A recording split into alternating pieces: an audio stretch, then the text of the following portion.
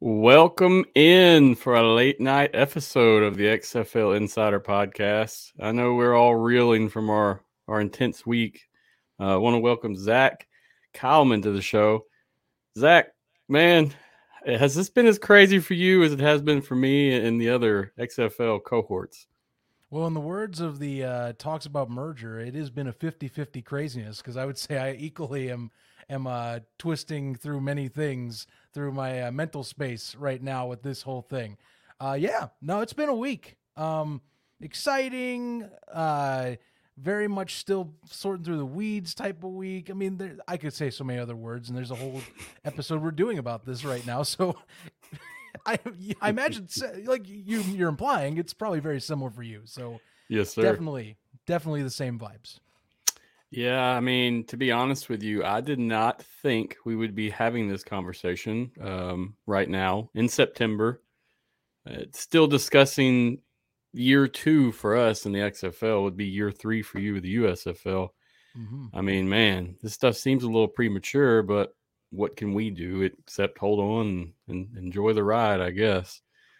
Uh, a lot of Yeah. different rumors, a lot of different stuff coming out. I mean, it's been a week, and I want to say first and foremost, what we talk about today on the show. This isn't this isn't what's happening. This is what we've gathered that's happening. This is information that's been released from sources of folks that say it's true. And we're Mm-hmm. sticking to I feel like me and you both, I mean, we kind of talked before the show started. We're sticking to the most, I guess, basic rumors that we've heard because we've both heard different things that could also be applied to this situation that probably won't help any of the fans at home swim through this. Right. I mean, looking for the most concrete stuff because I mean, again, talk pre-show type of discussions, regular for podcasting, but just for this one in particular, you know, I tell you I've heard things, but I don't feel 100% confident sharing them because I'm still trying to figure some stuff and make sure I'm not spewing anything that adds to any tension. And you're the same way. And I think that's the right way to go about it. The most concrete items from people that we have trusted, not only that, but have heard from them and many others backing up saying, yes, yes, yes, I am all seeing the same thing. That's it. And then we can still speculate because I think that's a lot of people right now is, you see every day. You go on Facebook, you go on X, Twitter, whatever you call it. I mean, there's people throwing hypotheticals out there. There's people kind of trying to look at the angles of some of this reported pieces or material. And I don't blame you because there's a lot of questions, even with what's out there right now, that is even the most concrete of items to talk about. Yes, sir. Yes, sir. Before we dwell into these conversations, I just want to highlight AJ McCarron has signed to the Cincinnati Bengals to their practice squad. Happy for him, but this wasn't too good of a sign for me personally. Uh, He was the face of this league, I felt, and many others felt the same. So hopefully he's taking an opportunity that he knows is going to turn into something concrete and real for his career. And I believe he is because I don't think he'd just be chasing a check at this point. yeah, I don't know. I mean, either way, you know, first off, getting back to another potential shot in the NFL is always big. Doesn't matter, if you've been in there several years or not. If you are getting your first real, I think, look at a practice squad, that's great. I will tell you, it does hurt because if you see, I got a Rock the Dome shirt. That's my team. So like that was a Gotcha. vital piece. I did follow the Battlehawks on the side as my team, in XFL terms. So that one hurts for sure. Definitely a leader. Definitely a great, fantastic face, not only for the Battlehawks but for the XFL as kind of the one that's talking about the benefits of spring football and especially the XFL's brand of spring football and what they're doing for players. But no, it's good for him to get back there to a team. Funny enough, a team he used to play for. Yep, yep. And not only him, Reed Sinnett getting signed too. I had to double check to make sure that this was still the case, but the Bengals do indeed have 4 quarterbacks on roster, 2 on practice squad, and apparently they had the room. Yes, they had to have a release made to get McCarron in, but they have the room to fill the practice squad. So yeah, Sinnett and McCarron both representing the XFL on the Bengals. Yeah, and then judging from what's happening there, somebody should get some looks. Not sure who, but at this point, I mean, we're not trying to get into NFL stuff, but Burrow does appear to be injured somewhat, so we'll see what happens. Yeah. Yeah, I imagine that's part of its insurance, because I mean, say, you never know. Like if you have to go to Jake Browning, then it'd be good to have three QBs, one you can elevate. McCarron to me probably gets the elevation if that were to happen. But doesn't hurt if you have two extra slots. I don't blame you either, and that's the name of the game these days. But still, I mean, fantastic. Like celebrate these, as you know, we celebrate these moves across the podcast and across the community, across the you name it, because it's good for the leagues. Yes, It sir. shows that you're getting better film and content for players, and the leagues are looking at these players that were there and saying, yeah, absolutely, I need to look at these guys. So I love it. I do love it. I know it hurts a little bit, but at the end of the day, it is a net positive. That's a good thumbs up from me. Agreed. Now I want to share some comments that we have. Some people watching. We got the Predator couple. So they're big Houston Roughneck fans down there. I don't know if you're familiar with their fandom. They have customized Predator masks that I think I'm I've sure seen you've them. seen it by now. Yeah. But yeah, they're really big on their Houston Roughnecks. So they said save the Houston Roughnecks. I mean, and speaking of that, they've actually started a petition to save the Houston Roughnecks, and that's why I wanted to review that quickly. I guess since we're there. Oh yeah. Dun, dun, dun. Where's it at? Here we go. So yeah, I so they love started that. a petition right here. I mean, it's legitimate, and there's already people that have signed it. We're looking at where's the signatures? 110 signatures so far. I think they started this morning or this afternoon. So It's good traction. Yeah. yeah, It's really yeah. good traction. Just wanted to note that. I mean, we see you, Predator couple. You're doing what you can for your team, and I mean, just know at the end of the day, it's not all you. So doing what you can is appreciative, though. Well, yeah, and you can make your. I would say even with them having discussions, right now, supposedly in Los Angeles is what's been going on. Still make your voice heard. I think that's a good example of that because, at the end of the day, yes, there's going to be consolidations with this merger, and that's one of the rumors going around is that what's the Houston name, and I know there's been talks of the Gamblers taking the Roughnecks name. I think that's why that petition's come up. And yeah, having your voice being in the crowd, I think that's going to be a common thing. We're going to see a lot of people put their stuff out in very passionate ways from both sides of these communities, and we've already seen that as you've seen on social. But yeah, this is going to continue. I'm fascinated to see what that happens. What do you think is the best methodology there? Like that petition's a good thing to use if you want to show interest in a brand. So I don't knock for that. I think it's a good idea. Yeah, I mean, personally, your biggest impact as a fan is probably going to be social media. I would say if your voice is loud enough and your fandom, and most of them are, it's like the Predator couple. I mean, they're a well-known couple or character amongst the XFL fans. Mm-hmm. That's going to be a big benefit for them if they can get some traction on social media. So this online petition should work well. I mean, it's legitimate. They're not causing an uproar. They're doing something that's, I mean, it's respectful and impactful at the same time. So I'm happy with that. I mean, I just kind of feel bad for people such as them because they're sitting here in La La Land like we are, waiting for something, wondering Yeah. what's going on. I mean, it's a tough time right now. Guys in the comments, I see you shooting out questions. Try to save them towards the end, and I will ask Zach as many questions as he'll let us. I promise. Hey, I'm up for them. But yeah, like there's still. I mean, geez, I'm looking at our little rundown here today. I mean, we got so much to break down between just you and I that I imagine this question inbox on the side here will fill up real fast. And we're already on it with just the Roughnecks Gamblers discussion for Houston. Yeah, we You haven't know even what got I'm into it saying? yet. Yeah. So let's just dive onto it then. Let's talk about the merger, man. It's the big talk of the town. Axios dropped their article, I think Tuesday morning, and that's Yes. what began this roundabout of information. Axios is known to be pretty legitimate in what they're releasing, and they don't, there's not many false things said by them. When we started, I'm going to pull it up on the screen. When we Mm-hmm. started the rumor talk, it was talked about being a 50-50 split, combine the teams, 16 teams possibly, and the rest would kind of be worked out. But as we know, things change very quickly. I had Mike Right. Mitchell on Tuesday, and we discussed this same topic for probably 2 hours. And he was very, very, very.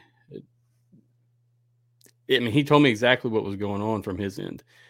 Two football people came up with this idea and took it to the head honchos in charge, and then they took that to the USFL to have these talks or discussion in a basic sense. Mm-hmm. From the Axios article, they have 3 different sources listed, but there's not really a who or what or when. Right. But, I mean, from your opinion, do you feel like this article from the start is legitimate and accurate in what it's saying?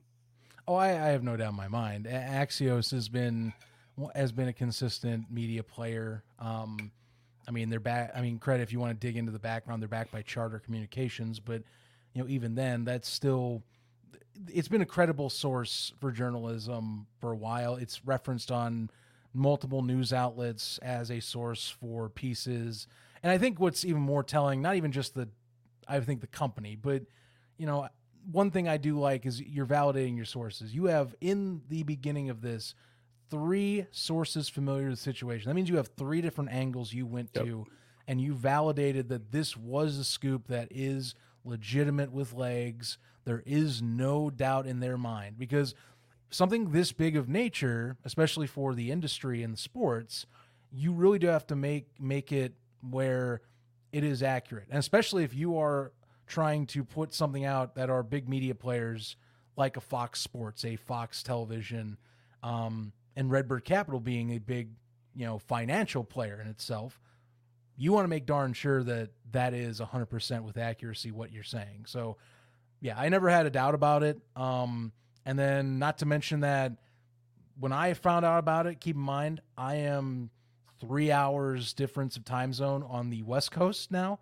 So not only did I wake up to the Axios piece being the main outlet, but we're talking every major sports outlet and sports business outlet also verified and took this to 100% of serious degree. So this is very much, whatever length. I know it's advances the talks, but like I fully believed it. Like I said, I'm not totally shocked about the talks of merger, but I think you and I have talked here.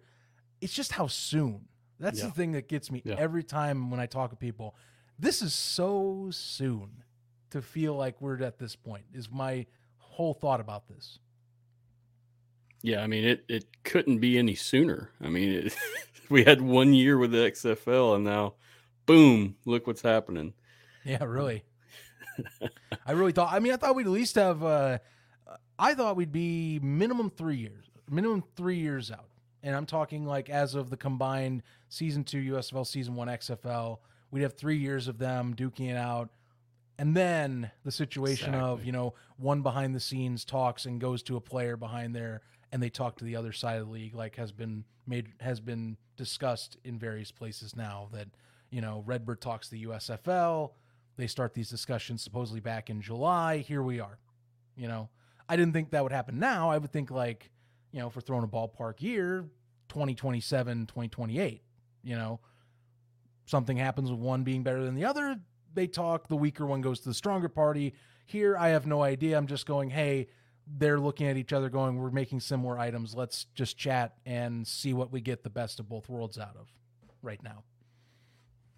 Yeah. Do you feel like, no, this is a big thing for me. Do you feel like this has been a real talk since July, or has it been just a conversation? I mean, have they really been planning this out since that date, or are we looking at, they're basically, I mean, we talked about it, but we didn't plan it.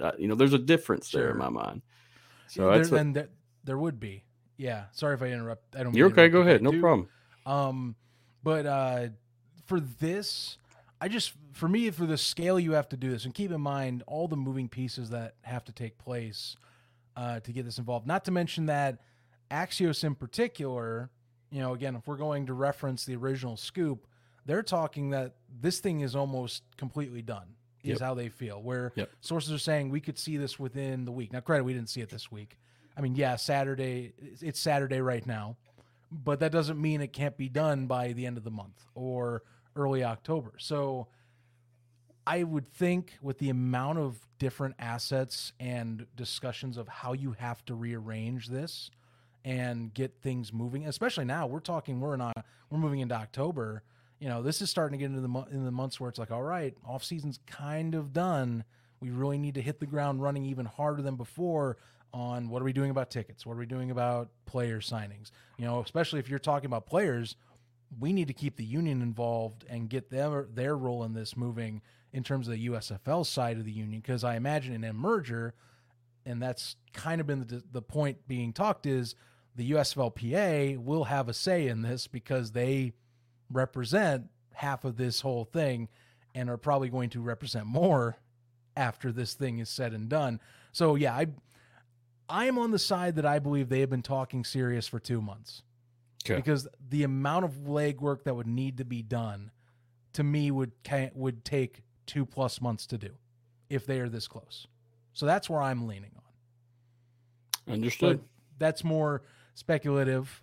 I just think that, you could in theory say, yeah, let's get started in August. I just feel like if you're that close, it would take a little bit more serious time to get ball rolling and to have things done like that. So I'm on the serious camp. 2+ months they've been seriously discussing this.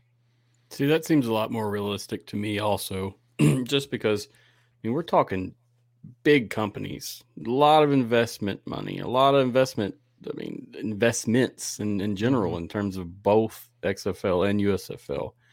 This is a big deal. And I think when people talk about it, they don't understand how big a deal it is in terms of the partnerships, the sharing, the working things out. Everything sounds big and easy until you're working with two multi-million-dollar companies or maybe even, billion altogether. Who knows? Right. Well, definitely multi-billion on both sides. Gotcha. Without a doubt. Because Redbird's multi-billion valued and Fox is definitely multi-billion valued. But yeah, not only those two, if we're talking some of the reports of how OTA over-the-air broadcasts are the focus, you have to talk to NBC or NBC Universal or NBC Sports, their department there, because that's going to be a valuable player. You have to keep them, the third party, on the same piece. That to me adds more credence that this has been 2 months of serious discussion, because NBC is going into its third year of agreement with the USFL. Yahoo Sports originally reported when the first broadcast deal was agreed upon that it had been rumored to be a 3-year deal. So this would be the crucial year 3 of the deal. And generally, if you aren't merging, what I originally had thought about was in television, that is my background, by the way, is you usually, in terms of media rights and rights agreements, start the ball rolling before the last year of your contract. Understood. So if you're in these merger discussions, you need to have NBC somewhat knowing what's going on, because otherwise you would have spent that time talking to NBC the last 2 months going, hey, are we wanting to re-up? What do you feel about this? Are we just going to roll into next year and kind of try again at the end of the season, which would be a little risky in terms of TV? So that's where, because that was my original talks of the future in one of our USFL podcast episode post the championship, was watch for these NBC Fox discussions to happen. And now that we've got this merger news, my guess is that got kind of folded in with the merger discussion, because NBC's the third big party in the room and they're the independent party in this whole thing. They're more at the table, but they're more kind of listening to the two other sides break things down. And then when they get to a point, they look at them and go, do you agree with this? And go, I'm still on board. And then they go back and talk again. That's how I feel. So, and it would make sense for TV to be like that. Yeah. And it's a big deal, especially if you're doing only NBC, which is, you're removing USA, moving FS1, it's a big deal to talk about rights on just the big number one most watched channel, by the way, in the country, NBC as well. In terms of TV implications, I mean, what else can you share on your end that will change for sure with this merger? You know, not the possibility, but what will change? Well, I mean, what's really going to change is your access to the games itself. We've heard it on both sides of our equations. You know very well. I know very well. The big over the air number is what seems to be the most prominent to get the ratings up, and it is the one that I think if you're looking to get the best numbers for advertisers, which is a big deal for this I would imagine merger, as well as the best for investors' eyes and the best for folks that are trying to see if this is a legitimate avenue for a sports brand to grow. That's what you want to do. And it's just because it's free access. Cable numbers are not the same as they used to be. And I don't think you're ever going to see a XFL 2020 cable number like those were back 3 years ago ever again. Because of the fact that, let's be honest, two things I look at. One, TV's changed a lot. Cable numbers and cable habits have changed drastically in that 3-year span. But two, Vince McMahon was kind of a marketing genius in my eyes 3 years ago. And we're never going to see, I think, FS1 ever hit a 1 million viewership spring football game ever again. That kind of guy, I mean, that was a reality check in 2022 for me. And then when we hit in 2023 500K for its first game, I went, this is probably the best we're going to get, is this, coming out of a big sports broadcast event. That was NASCAR going into an event. So that was kind of a reality check. And then on the XFL side, you guys know, FX started hot, dwindled down as it went. They switched off. ESPN2 I actually thought was reasonable, but the magic number is that 1 million viewership number. Understood. And the only realistic way you can get it is really on the big 4 television stations. Even though Fox, I will say they'll need to look into things because they kind of slumped this year a lot more. ABC was consistently up there. NBC generally was consistently up there, even with minimal marketing, because again, they're a third party. Fox is there. I wonder how this will work with different marketing and people behind it, but that's what you got to aim for. And it's free. It's ease of access. So it's going to generate better numbers. It should. And it should hopefully allow for a better penetration to households for folks that want to watch this. It also can remove some of the negativity of, well, now I got to buy a package. Or as you guys, as XFL folks definitely had a laugh at, and USFL guys definitely were frustrated at, there's an exclusive Peacock game. You got to buy the Peacock package. Trust me, I heard it all. I've heard it all. And so that's the whole shebang of it. So, yeah, it should help with numbers. That's my thing. Make the numbers solid, push for 1 million per game. And then the final piece of the puzzle is, of course, not this coming season, but next, appease NBC. Because if you don't appease NBC, you might be down a partner, And also keep in mind, something else to watch for. It's a piece of the puzzle, but it'll probably be more affecting 2025. ABC's for sale and has been approached already. Disney's been approached by Allen Media Group and Nexstar Communications about buying these channels. I don't know how fully that'll affect things with the XFL USFL merger per se, but it is something to watch out for because the XFL side of this deal is with Disney. So if they sign away ABC, where does it go? Do they switch to ESPN? But they don't want to do that, even though ESPN is one of the top 10 most watched channels in the US. They want OTA numbers. It gets a little more convoluted, but there are a lot of I would say bow ties on this whole thing that might unravel or shift Understood. and change in the next 2 years. This year alone, though, big deal is make NBC happy and then keep things going and show that the combined numbers were worth this merger.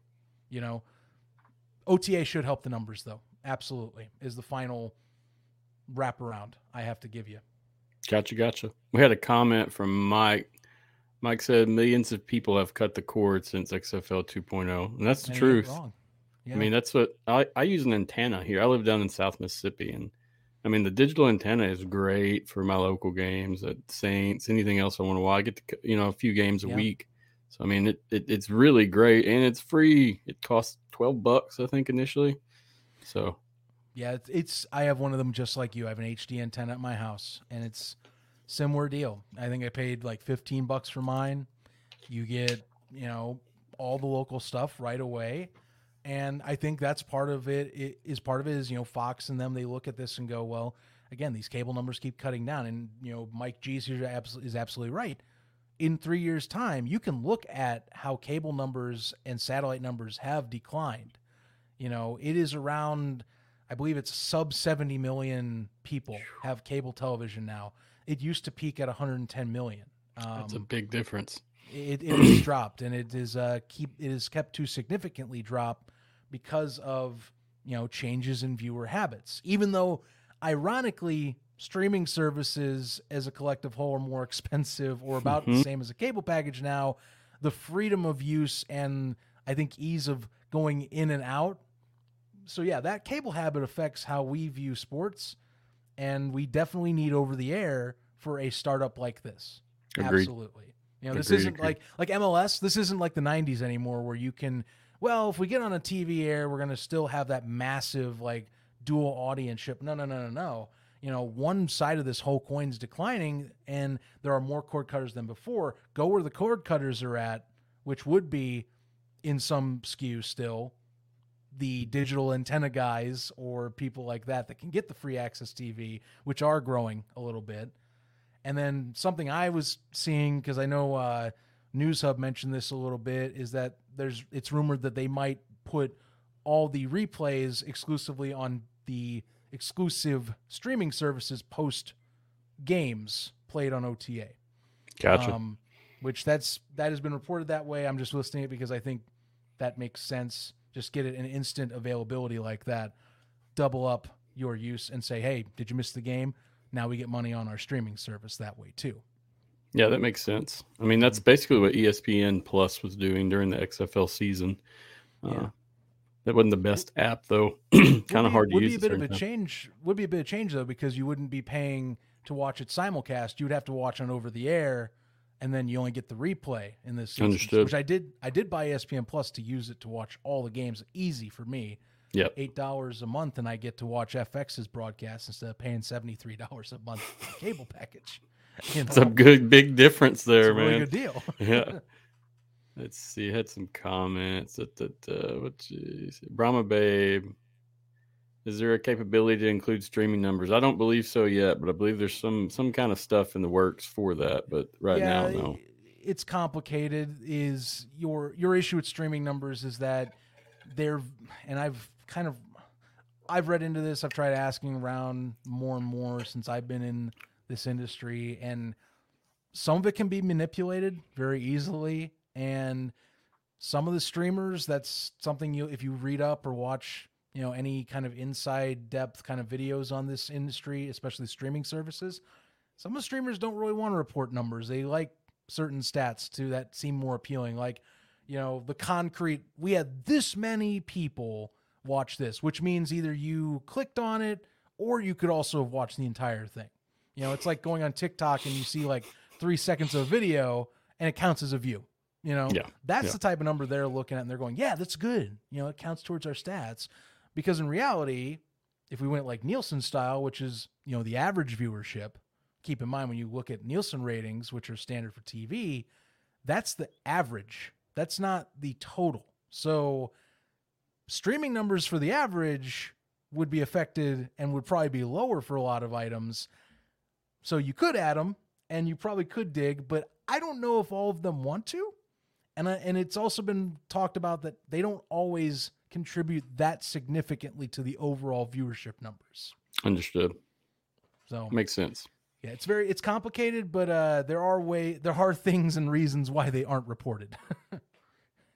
Yeah, it's very complicated from what you said. That example, I mean, it's like, unless you start doing some streaming or something along yourself, it's kind of hard to understand what exactly that entails, you know? Right. I'll give you a great example of this, by the way. I don't know if any of your audiences had watched Fan Control Football when it was going on. It was on Twitch specifically. And the social media manager who was also the XFLs for 2.0, Bailey Carlin. He came on and it said, wow, we had 1 million views on this video, and tried to compare it to a USFL broadcast from that year. And basically my question to him was, is that an average or is that a total?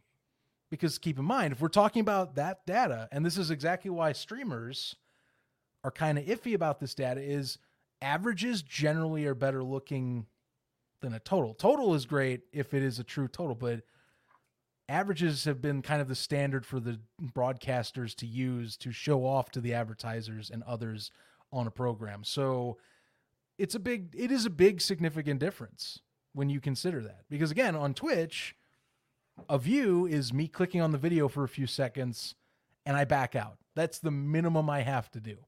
So there is more depths of a piece of data you have to dig into like that. Just a good example for those that are trying to, like, maybe let's talk football. That's the best way to look at it. You know, that's a football example in a way. You know, looks good on paper, isn't actually as good as the other thing on paper. Understood. All right, let's hop back into the merger rumors again. We kind of got off. We started talking about TV, so I just wanted to hit that while we were on it. That way we could just go right through. Oh, yeah. All right, so we left off at Axios. We got our first taste of this Tuesday morning with Axios. That afternoon, we had a lot of different stuff being released by like Sports Illustrated and anything else along those lines. I mean, they were just taking it and re-releasing. I had a conversation with Mike Tuesday evening. I mean, he told us what was going on, but nothing too shocking, nothing that we didn't already know from the articles, nothing that made people pissed off, most importantly. Sure. But come Wednesday, things started changing a little bit. And I've tried to piece this together as much as possible, okay? So bear with me, guys at home and those watching. If I'm getting something wrong, let me know. But I'm just piecing it together, all right? So what I remember Wednesday is James Larson came through and said, hey, hold up. I'm going to bring up the tweet. We're probably not looking at 16 teams, guys. And I remember seeing that tweet thinking, uh-oh, that's not good. Regarding a USFL XFL merger, it is likely that we do not see all 16 teams in action per source. So I'm like, oh, okay. Then hearing that organizations without venues currently secured are in hot water. Now, that was real big to me, of course, because I'm a Houston Roughnecks fan. Right. We know just because USFL has hubs that most of your teams or half of your teams don't have a home either. So that's pretty impactful for you guys. I mean, it's impactful for us, but for you guys, that's half your teams. That's something neither one of us as fans or media want to hear coming into it personally. I mean, I'm like, I was just shaking my head when I saw this. It was not a good time. I think the 12 team to 10 team setup, or like saying it's, or just to more reference this in a way we're talking where it's not going to be all 16. You know, I think that was one of my thoughts about this, just like on the surface values. Mergers you generally see like any business. And I went through one during my earlier years in my television journey. You consolidate things. Like some items just get lost or are they're just basically collateral damage. For this setup. So that does, and to me, it does stink because I know at some point you do have to eventually make those hard calls. You know, we're talking upwards. If we're talking the low end, like upwards of 6 teams here are going to get the axe in some way. You know, the hopeful more, and I want to say more realistic given other info we've seen is 12, but still 4 teams there. That is, I mean, we're talking 25% of your combined 16 are going to, and maybe even more depending on what ITL was mentioning about new markets, and we'll dive we're going to get on that after this. Yeah, this just piece. A teaser bit. I don't want to dive too much because that's extra, but like that's kind of rough. Like that part alone makes your mind spin because what are these execs talking about right now in Los Angeles that are the key portions of data or key portions of visibility that make your market stand out and are valuable in this trade-off. You know, I do think, for example, we talked about this on our last USFL podcast episode, which that's dated now compared to this time of the week a little bit, but we discussed that having stadium rights agreements right now has to be the most valuable thing in these merger talks. And we're talking at the time, without, say, like Detroit being discussed, there's rumors New Orleans is still trying to discuss some stuff on the sides for the USFL. You know, there's at least guaranteed at this moment, I'm counting off the top of my head, it should be 9 that have stadiums with rights agreements. You know, the Vipers do not. There should be 7. I know Houston is in the final steps, but they still will have one, it sounds like, one way or another. So I'm counting 9. You know, 10 if you want to count Detroit, because it sounds like that one's on close to the doorsteps of being done too. They were just talking. But those have to be the most valuable, because I feel like in a merger here, you want to have available assets that aren't kind of up in the air. You do want to have things that are set in stone. Those rights agreements are kind of set in stone for some of these teams, if not all of them. I mean, hell, Memphis, they signed a 2-year extension, just before this was publicly released as a merger talk. You know, that's 2 extra years that they are committing to being in Memphis, Tennessee at the Liberty Bowl, which should be, by the way, renovated at that point. So you're playing in a brand new stadium. So that's just one example, you know, outside of everything else. St. Louis. I mean, Jesus, imagine if you don't have that locked down, a 30,000, an almost guaranteed 30K fandom that is locked down in the Midwest of a team that still feels like it wants to find the best way to stick the middle finger to the big man in New York City. That is the NFL. Like, that's value right there. Agreed. You know, that is valuable as an asset. That is what makes the fans show. That's what gives you your energy. Those type of things is what sets you apart. Did you see that they redid some suites there in St. Louis? Yes, so that's pretty cool. I mean, I thought that was interesting. I mean, they showed it off, had a nice little pictures and some write-ups about it. But when you read that and then you go see this news, you just don't really know what to say, because is that the Battlehawks anymore, really? Are they sharing that? I would imagine that's one thing I would imagine you're sharing is like good brands. So yeah, it's like how we talked back when 3.0 was trying to finalize its cities and brands, you know, how even I was standing up, like even me standing up at arms going, if they remove the Battlehawks, I'm rioting or something like that, you know, or as we're even talking right now with this merger, but you know, 3.0 wise, like the Roughnecks, if they go to Houston and it's not the Roughnecks, I'm rioting, or stuff like that, you know. Valuable brands are brands that have, I think, a little more significant value to the fan you want to keep around. Like Houston, in terms of Roughnecks and the Gamblers, that's a tough one, you know, because again, I see this talk, but like, especially like Battlehawks. Yes, that's a big one. DC, I know big one. I would say big one, you know. Birmingham, yes, there were talks about some issues with the attendance, but it is the one that kind of kicked things off, and it's a 2-time championship team now, you know, so those are valuable, you know, and again, that's part of the discussion, you know, what has the most value to us, you know, and not to mention, if we're talking about in a collective group, a more focused unit of trying to appease to outside investors to eventually sell these teams, which is the end goal that's been for both of these leagues at some point. What is the most valuable assets in terms of IP that make you go to investor and say, hey, you're getting a bang for your buck? Like my first team I would think you'd want to try and sell is in St. Louis, Missouri, because you're going, look, if you buy this team right now, you are right now averaging 30,000 fans a game.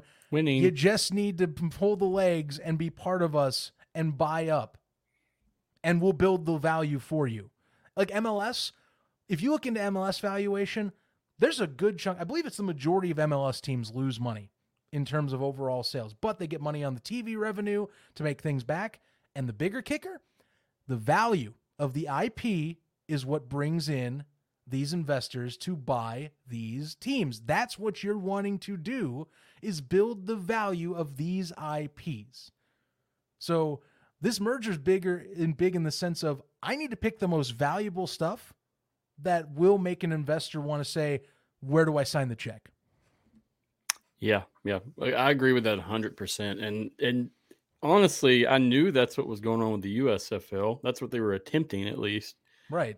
But the XFL, they didn't really come out and say that, but I mean, it makes sense from a business perspective. What are you doing? You're building your brand to sell it off, to bring more people in, to bring more into the table, to make a bigger thing.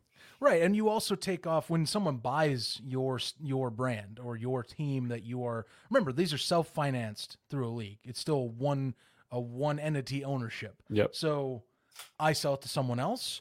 A bunch of expenses go to that guy, and in theory, we have an agreement. You're going to run this as a reputable owner and a reputable businessman that'll make either an LLC or some sort of company conglomerate that runs this newfound team, that runs as its own entity but is associated and is a member of a league, and we get to recoup that cost that we don't have to pay for anymore. Player salaries, that go towards you. You just have to handle the salaries well, follow our league rules and regulations. We get to get a little more freed up on our end to do our jobs better as a league itself. We're not focused as much on some aspects of, well, now I got to run this team too. Well, now I can focus on building value for you while you focus on running your organization and bringing in your best in terms of community engagement and value towards the league's brand back. So that's what's, at the end of the day, that's what you're looking to do when you sell these. And so, the merger will come first, valued IP, then hopefully someone buys one of these right away and starts the snowball of, well, hey, if he's doing great, I bet I can get in on this action and do it like that. I mean, Bobby Wagner, remember, he was talking about, like, he wants to own a sports team. He actually said that recently, this past week. He stated once again, I want to own a sports team in my life. That's the type of person you appeal. It should be affordable to where it's not NFL bonkers numbers or even, say, top 5 valuation, but it should be enough to where it's probably big enough to get someone like him to get a few investors together, buy something, and then run this. And then again, that opens the door. Well, if they're running this and they're saying good things, well, hey guys, I got 11 other teams for you right here. And we got other brands for you right over here in our catalog of trademarks.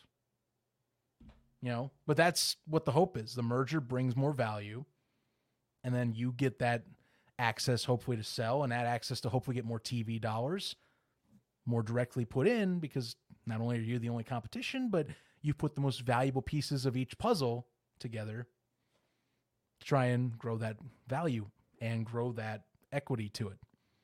Makes sense. Mm-hmm. It's like we talked about when we started. The only thing to me is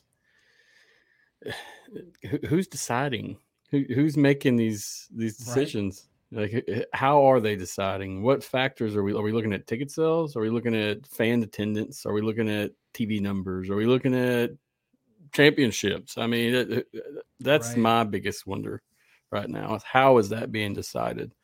Yeah, that is a complicated issue, because I could give you TV. I mean, yeah, you could go for fan attendance right out of the gate. Now, I think that'd be like I don't mean to sound it like this, but it would be the simpleton's answer. Agreed. To a merger. Because if we're talking attendance, well, yeah, I'll just pick, it'll probably be a little more XFL heavy. You'll get probably all the hubs. Canton would actually be up in the air, given that, because it would be a neutral hub that got attendance. So we can't gauge what happens if it's a dedicated Ohio brand, So, like, attendance is totally one factor. I think TV is a big one, and this is one we don't have as much as regular folks and the execs have. Is, well, not only do we have Nielsen ratings, but they also have, like, by demographic, not by demographic, but like by city ratings too, or like by metro rating. In terms of like Nielsen combined areas. Like, say you have a broadcast, okay, well, which area of the country watched it the most? And then you can like keep breaking it down. And then you can see which games were consistently winners and consistently losers, and keep going like that. Now, I think you'll see like in that regard, I do believe, like, for example, having a team in a home market, that does enhance it a little bit. So you could argue some XFL brands, I think the XFL gets a little bit of an edge for its branding in terms of that. Yep. Whereas, like, you think, like, the Gamblers, for example, and that's one argument I think for some with that Roughnecks Gamblers argument as well. The Gamblers brand wasn't in Houston, and Houston games didn't really hit the spot in the ratings as much. The Breakers, I think, were solid, but they weren't big. The ones that actually are big, if we're talking like that were non-hub teams, for example, were the Generals. Generals were in prime time a lot, but think about that. That's New York, New Jersey. It's the largest TV market in the country. So, like, if we want to play this whole combined game, well, yeah, New Jersey's not a stadium team, but it's the biggest TV market in the country and was getting decent ratings as a hub market. So you can't remove that out of the equation, because I don't want to sacrifice TV ratings, because I want to hit that million viewership mark. So if New Jersey helps that, wouldn't I want to consider New Jersey? Yep. Even if it's the 6 hubs, like, hey, they're bringing in the New York market and people like that brand. And it's a famous USFL brand, whether it is, of course, for infamous ownership in the past or not. It's one of the most synonymous brands from back in the day for that reason and for the star power behind it. So, like, that's just so much of the equation, and some of the, like I said, some of the data we don't have. Like, we don't have that ratings data per city. That's very insider industry stuff that the common guy doesn't really get access to unless you, for some reason, know those people you can get, or you hear it kind of squeezed out once in a while in like a local market piece. Like, I know, I think it was like one of the XFL games last year did really decent in Milwaukee. That was like a random article that Milwaukee was a solid market for like 1 or 2 games. I was like, great, I'm glad someone knows that, because I don't know where you found it. I mean, it was good he found it. I just wish everyone could find it so we could talk about it like that. But that's the thing. It's so hard to find. There's no like concrete place anymore to just find like per city. There used to be, Showbuzz Daily, but even Showbuzz Daily, that's gone now. You can't go to Showbuzz Daily. They stopped updating it because it's getting harder and harder to do updates, and you also have to pay for those Nielsen ratings. Makes sense. They aren't free. Nielsen has to get money from people for that. I thought it was just a fancy name. No, Nielsen's a company. Yeah, you have to pay for those ratings. They are not free. Interesting. All right, they got more comments coming in, guys. I see you in the comments. I promised I'll get your opinions out, but I just want to stick to what we're doing. I don't want to get far fetched off the topics. All right, so I see you though.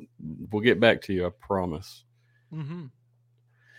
All right, so the last piece we talked about was the James Larson released. I mean, we're looking at probably not 16 teams. He really didn't say a number. He didn't say anything else except probably not 16 teams, and the cities without venues are in trouble. Yeah. Okay, so we took that, going through our day, and then Mike Mitchell went on the Marcast. And this is where things got choppy, all right, because this is where, Mike got some more information and presented that information. And then once we put that out to the social media world, I mean, it took off. I mean, it took off fast. During the show, I was watching their Facebook groups all about XFL blowing up with this. And I'm going to put the tweet up.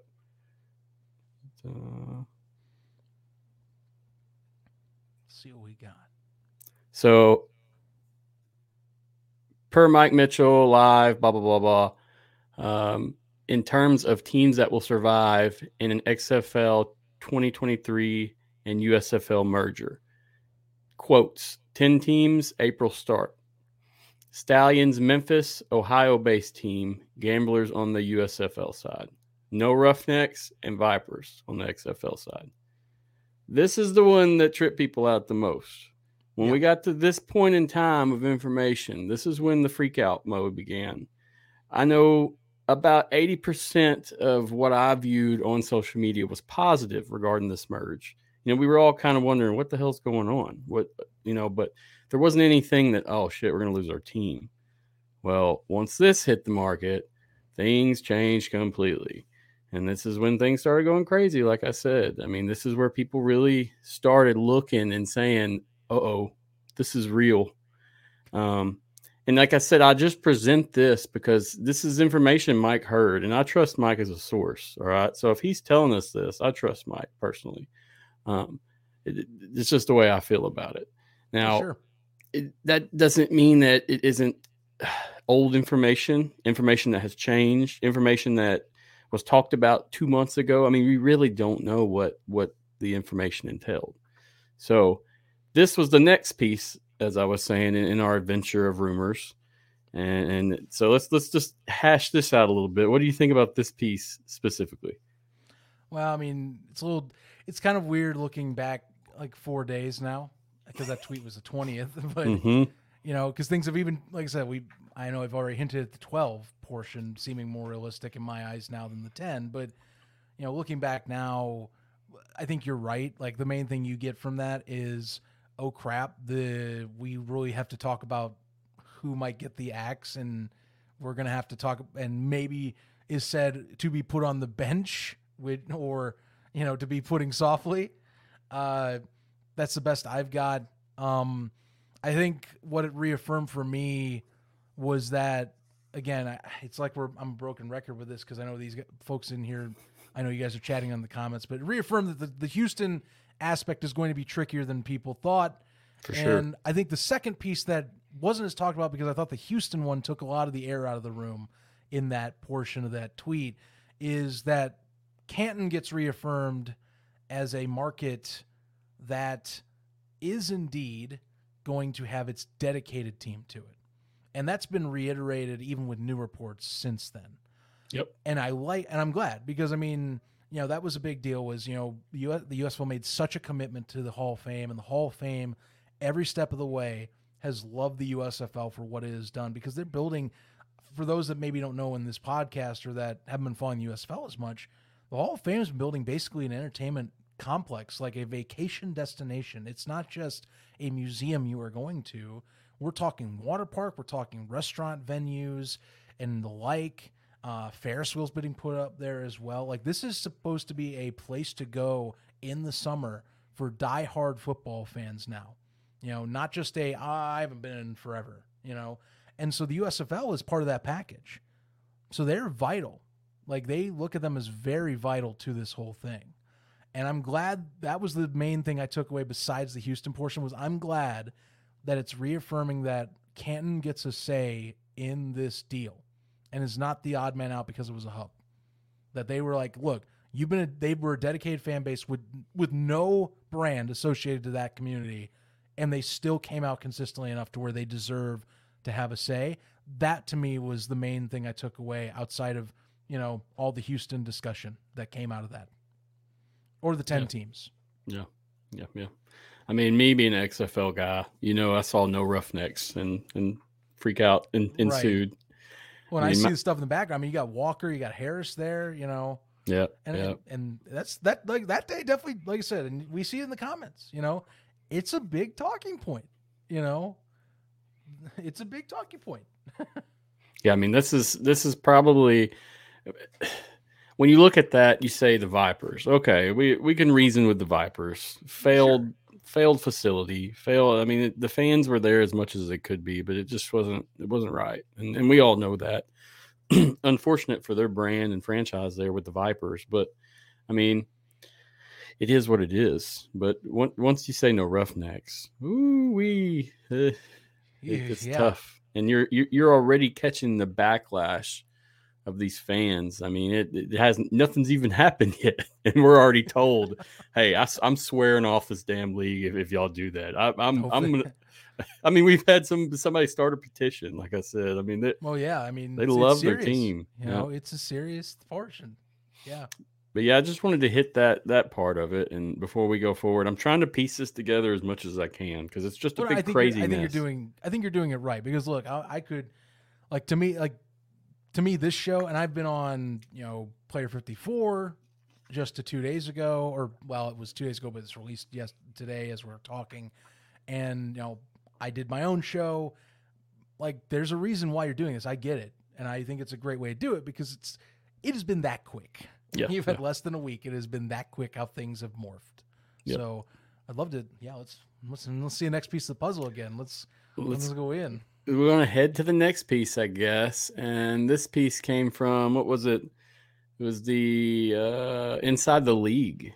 Oh, and this is the most recent big one here. And this is our last biggest piece. What did I do with it? Let me find it. I'm sorry. Here it is. So in this is where we get our 12 team split. All right. In this article, they're stating that we're looking at. Oh, I'm sorry. This one makes me breathe hard. We're looking at 6 hubs, and we're splitting teams between those hubs. I heard the pitchfork slide out of their seat, out of their shears, their side, and shing, and away we go. So 12 teams would survive, according to this article, with each league contributing 6. USFL coaches' respective statuses seem less certain than those in the XFL due to their contracts because they had 1-year deals. Mm-hmm. And then the new league is going to have more of an XFL feel to it, according to this. They said some other things, talking about the 200 roster spots that wouldn't be available anymore, right, as well as the countless jobs that'll be lost. And that's obvious. I mean, that's a real thing that's going to happen. Yeah. Yeah. I mean, alone with the 12, I mean, think about it. You're going to lose easily like it says, 200 roster spots. Plus, keep in mind coaching staff as well. So mass casualties, sadly, will be coming in some regard there. Shots fired for sure. Yeah. Now this came from what's the guy's name that does this, man? Is it Neil Stratton? Is that the one that does? Yes, I think it is. I didn't want to say the wrong name, but I think that's what it is. And this actually came from a newsletter they do. It's an email newsletter they send out, and as soon as people this hit their inbox, I mean, you saw it online immediately. This is where our last journey on the rumor mill has gone to. We haven't went anywhere further than this, and this doesn't take things too much further than what we already knew, except the splitting of the hubs. Mm-hmm. And so that's where we stand as of this moment. We're looking at, according to this, 12 teams, 6 hubs, and we go from there. Yeah. Your thoughts? The hub portion is certainly what everyone is talking about. This is nothing new for me, by the way. Obviously, I'm the USFL side of this equation here. I've been used to this. That being said, no matter where you go, saying hub anymore is gonna make someone wanna bring out a torch and say, "Why are you doing this?" Or I am going to do something, and I'm going to be angry about it because it is, we have come accustomed that I think fans want their cake and want to eat it too. Where we want the whole NFL experience and the whole football experience. I need to be in stadium. I need to see on TV that there is a person in a seat somewhere and that this can't be empty. And, I will say that part of this whole thing is I don't think this is a bit speculative to me, and it's something that I've been trying to figure out because 6 hubs, yes, but that doesn't seem like the full story. I'm just going to put that in my own eyes because if they do this, I don't know if that's going to be the best way to go about it. Because of the fact that when the XFL did their setup, one thing they were originally going to try and do was the USFL style, and they saw it and they saw the reaction and they said, hell no. And they did their model in Arlington where they fly everywhere and come back. And that's where I'm getting the sense where I'm like, I don't think this is the whole story with that hub setup. Yes, I can say I believe that they might fly out of 6 places, but and this is whole speculation here. So anyone listening, this is my thought on this, but I'm almost wondering if there are going to be efforts to take some teams to a market outside of a hub still.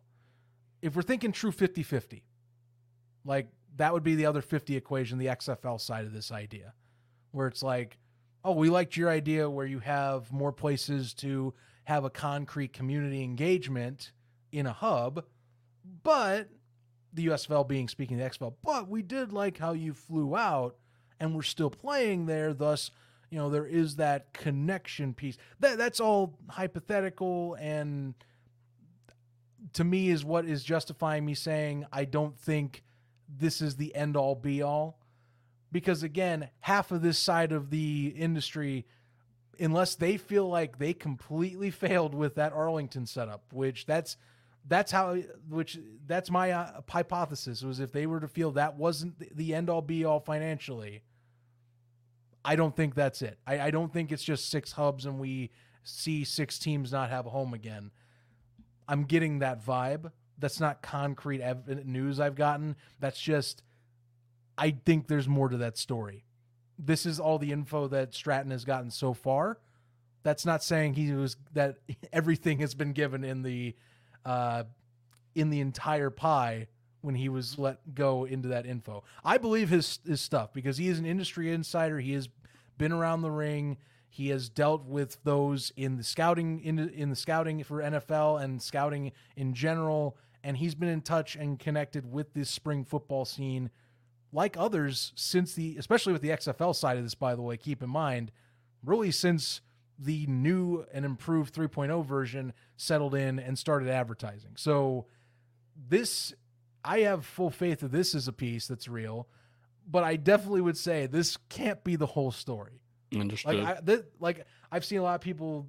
I've seen some folks like Facebook groups you and I talk about that are indeed losing their mind if this is 6, and that's where I'm hitting the pause button, going, we really do need to pause that part, because either more context has to be laid out as to the reasoning, or as I believe more heavily, there is more context that will not just be 2 teams per city. It's got to be more than that. I really do fully believe it's more than that. Understood. So this source here, you trust. I mean, personally, I don't know much about him or his product. So asking you as another podcaster, I mean, alternative sports media personality, this information here you feel is valid. I think it is quite a valid report. Mainly, again, we're talking just what Inside the League is. If you want to look them up, insidetheleague.com. But this is a regular source that talks to industry professionals in the scene in terms of scouting, in terms of different various leagues. Remember, this is a guy that's hosted multiple talks with XFL executives at this point and has that access. Understood. But has more than just that. I mean, this is a guy that's talked about the college scene, that is indeed in touch with the scouting department. If I'm recollecting here, and I'm going to have to double check myself here, I know for a fact that ITL has been involved as a scouting in scouting pieces before. So that's where I'm ingrained. I've understood. ITL does have that reach, or at least in terms of connections, should have those connections. But that's where I pause with especially the hub side of it, and I pause and say, he might have that bit, but he didn't have but to me, he didn't have the context of what does this all entail with the 6, because saying 6 on a surface is instantly going to hurt, I feel, the general growth you want. So that's where I hit the pause. I think there's 6, but to me, he doesn't to me have every piece of that puzzle, or they won't let him share that, or it wasn't given everything about it. Maybe because there's some stuff that they're still trying to work out, is my thing. Again, fully speculative. I have to put that out there. I'm just kind of looking through all this and kind of theorizing what I'm seeing. But Neil Stratton is a guy that does have connections, and you could say probably got some reasonable connections to talk about these pieces in his newsletter. Yeah, I'll include his website in the show notes and stuff. So if you guys want to check his stuff out more, from talking with people like you, I've gathered that most of the things that he releases are accurate. Mm-hmm. Most to a T. I mean, the 2 or 3 guys that I talked to about this, they have nothing to do with media or podcasting, they actually get the emails. And so that's what, I asked him, hey, is this legit? Is this just a spoof thing? Is this like, no, it's real. And this guy really, really takes the professional sense into doing what he's doing. So just wanted to talk with you about that on air. Yeah, I mean, if you go to his website right now, and this is this is more of a testimonial piece, but he has a scroller on his website kind of talking about himself in terms of Stratton. And it states Stratton has been an advisor to schools from the Big Ten, ACC, WAC, and many others. I missed part of it on the scroller, but if you go on the website, it is kind of explaining who Neil is and some of the pull he has and where he has gone to discuss his own portions of the industry. So, yeah, I mean, you and I have both kind of hit the nail on the head there. This guy does know his stuff. ITL is a place that if they drop info, most likely they are talking from a spot that they have gotten something and they know what they're talking about. Understood. I mean, makes sense. I mean, to actually put this out, you have to be confident in your sources. You know this is going to hit home. So that's a big deal. Especially for his side of the industry, it's a big deal. Keep in mind, he is a football industry person. So that hurts if you are dead wrong. Yep. Just that's keeping exactly that in all perspective too. Yeah, that's my testaments about it as well. I mean, this is his image right here. And if he gets this wrong, I mean, that's a big deal. So yeah. He probably wouldn't have put this out if he was not confident in this being a truthful. So, I mean, it's interesting the way things have shaped and changed. And you can kind of see how when the rumors started, I guess, everything started shifting Wednesday. You can kind of see this kind of fits right there with what they were saying. With exception of, like you said, what are we missing here? Is there something we don't know? Right, and we aren't going to get everything until they release everything. Like, you're going to get bits, like that's the deal. But something with this magnitude you aren't going to find an end all be all truth tell, unless you are very terrible at holding your secrets in place and keeping people in check. Which, I mean, not saying that hasn't happened. You know, we've had both these leagues where something does slip out from time to time, but this is a different type of thing in its incomplete reality. You know, I think, like I said, I do believe like Neil got a lot. I think Neil got a lot of the key points. The context on the extra slides, for example, if we're talking like PowerPoint perspective, I think that's where we're waiting on. Like 6 hubs is like the title card. What are the bulletin points to that? I want the bulletin points. We're waiting on those because the title card isn't it. There's more to that than just saying 6 hubs for 2 teams each. Yeah, makes sense. There's no way that's all it is. No, because I'm going to tell you right now, you're if this is the model. These XFL fans, I mean, you're going to lose a big portion. And I don't say that as what I like or what I don't. I say that as what I've gathered from this. And then before this, I mean, even when we start, like you said, we've talked about this in the past before, and it was not a good deal with the XFL fans. No. So, and that's kind of where I'm sitting here going, you would have an uphill battle PR-wise to appease specifically to that one side. And especially if we're talking hubs, well, if some cities are lost because of hubs in the XFL, again, it opens a slippery slope because the word hub anymore over the last 2+ years has just become, I think, to the not only XFL, but I think to a good portion of the football populace, a negative football term. In terms of what it means for a viewership piece. Like, you lose the luxury of some viewership items. So, You know, and I've learned the hard way from that. Like, I used to try and say, hey, well, you still get football, but like the more I talk with people, I'm like, I see what you're saying in terms of it. And I respect that point of view, you know, and I leave it at that. Yeah, I'm the same way as well. I always said I wasn't a fan of the hubs because of the fake fan noise. I mean, that's really what turned me off. Well, yeah, I think we also, COVID didn't help either with us getting the NFL portion of it where we saw it first, and then a year later we get it, and people were already tired of it. Mm-hmm. I partially call that bad timing as well. You're correct. I agree with that. I mean, I feel that, you know, that just kind of brings people back to, oh my God, I'm in my house and no one's out there. You know, oh my God, there's cardboard fans in the stands. You know, I mean, I was looking at flashbacks on Facebook where I was just taking pictures of different things, and I actually had one, uh, The Rock and Queen Elizabeth back in the yes, day, side by side. yes, Yes, yes, classic. that's But anyway, right. good Mm. times, good times looking back. So that's basically our rumor mill right there. We've covered the full shebang, correct? I mean, is there anything I'm missing or anything that you think is worthy about bringing up? I don't really think so. I mean, like I think I talked with you pre-show. Like you and I both had things we've said or had said to us, and I think that's as comfortable as I can go with like fully discussing without feeling Understood. like I'm sticking my neck out there. Because I'm also wanting to patiently wait and see. Like and these are guys that I've talked to that I trust fully. It's just that this is a very sensitive portion of this right now, and given the nature of that, it's been discussed that it could be very soon. I almost want to just be like waiting to the point where I'm like, if I see it and go, well, I was told about this, and now I can say it was confirmed, and I'm glad I got told early about it, instead of being out there thinking I heard something, instead of being out there having said something, and then I hate being, I hate that if it's I miss, like if I mislead someone, like I'm gonna hate that. Like that's the part of me right Same, now. same. So that's kind of where I'm like, I don't want to go too much farther with what maybe I know, Yeah. because I could say something like I said. Some guys I've been told that have told me things I do trust.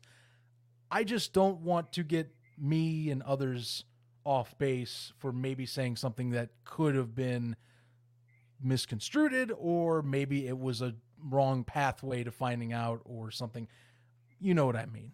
I totally get it. We'll find out together on some portions, you know?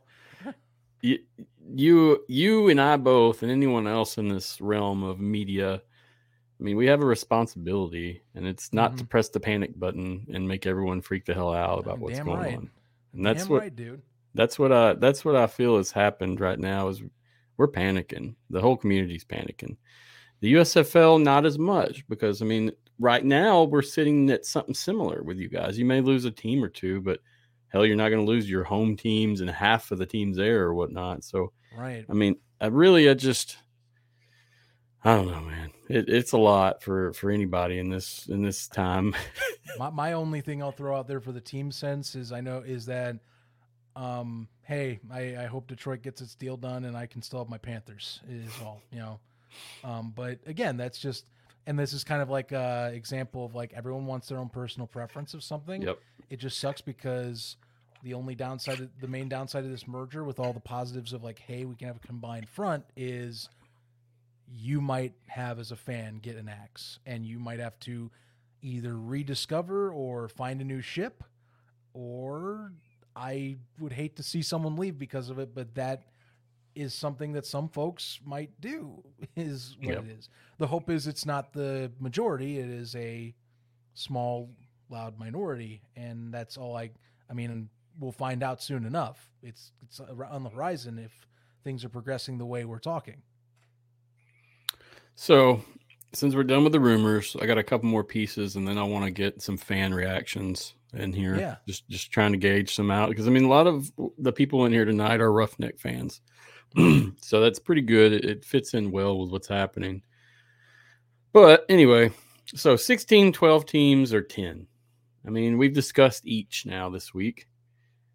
Personally, I would love to see both leagues' teams together, but I know what that entails, and I know the money that entails. I Mm-hmm. also know how the actual logistics of that and how difficult that's going to be. You know, it people said the hub system is difficult. I mean, 16 different teams playing is going to be very difficult and Yeah. expensive. So, personally, I don't feel like the 16 is going to work in any way, shape, or form. I realize that. And it's sad, and I know it, but if this is what we're looking at, that's not going to work. Or it's going to have to be a 14, 12, or 10. 14's weird because you got 7 and 7, so it wouldn't. I'd rather have a 6 and 6. So let's go with Yeah. 12. I just want to gauge your opinion. What do you think would be an ideal team amount for this merge? What do you see actually being a success to keep your fans happy and our fans happy and have this thing run as it should? I would, I really would want to stick with 12 then. I will put that this caveat that if we're talking about finances and kind of like I would say how we've talked about on both leagues expansion, 10 is kind of that growth but not too crazy growth number. So in theory, if you were, and also if you consolidated, you would also consolidate more costs by shedding 6 teams. In theory, you still could then have all of your stadium deals with 10, but I don't want to see that. 12 to me makes the most sense because it still maximizes the leagues. I think in a merger, you want to show a reasonable amount of growth. Plus 4 teams total. If we're talking like we wanted one of them to grow from 8 to something else, 12 I think is reasonable. You do lose 4 total, but it's less casualties than if you were to go 6. Exactly. That's how I view it.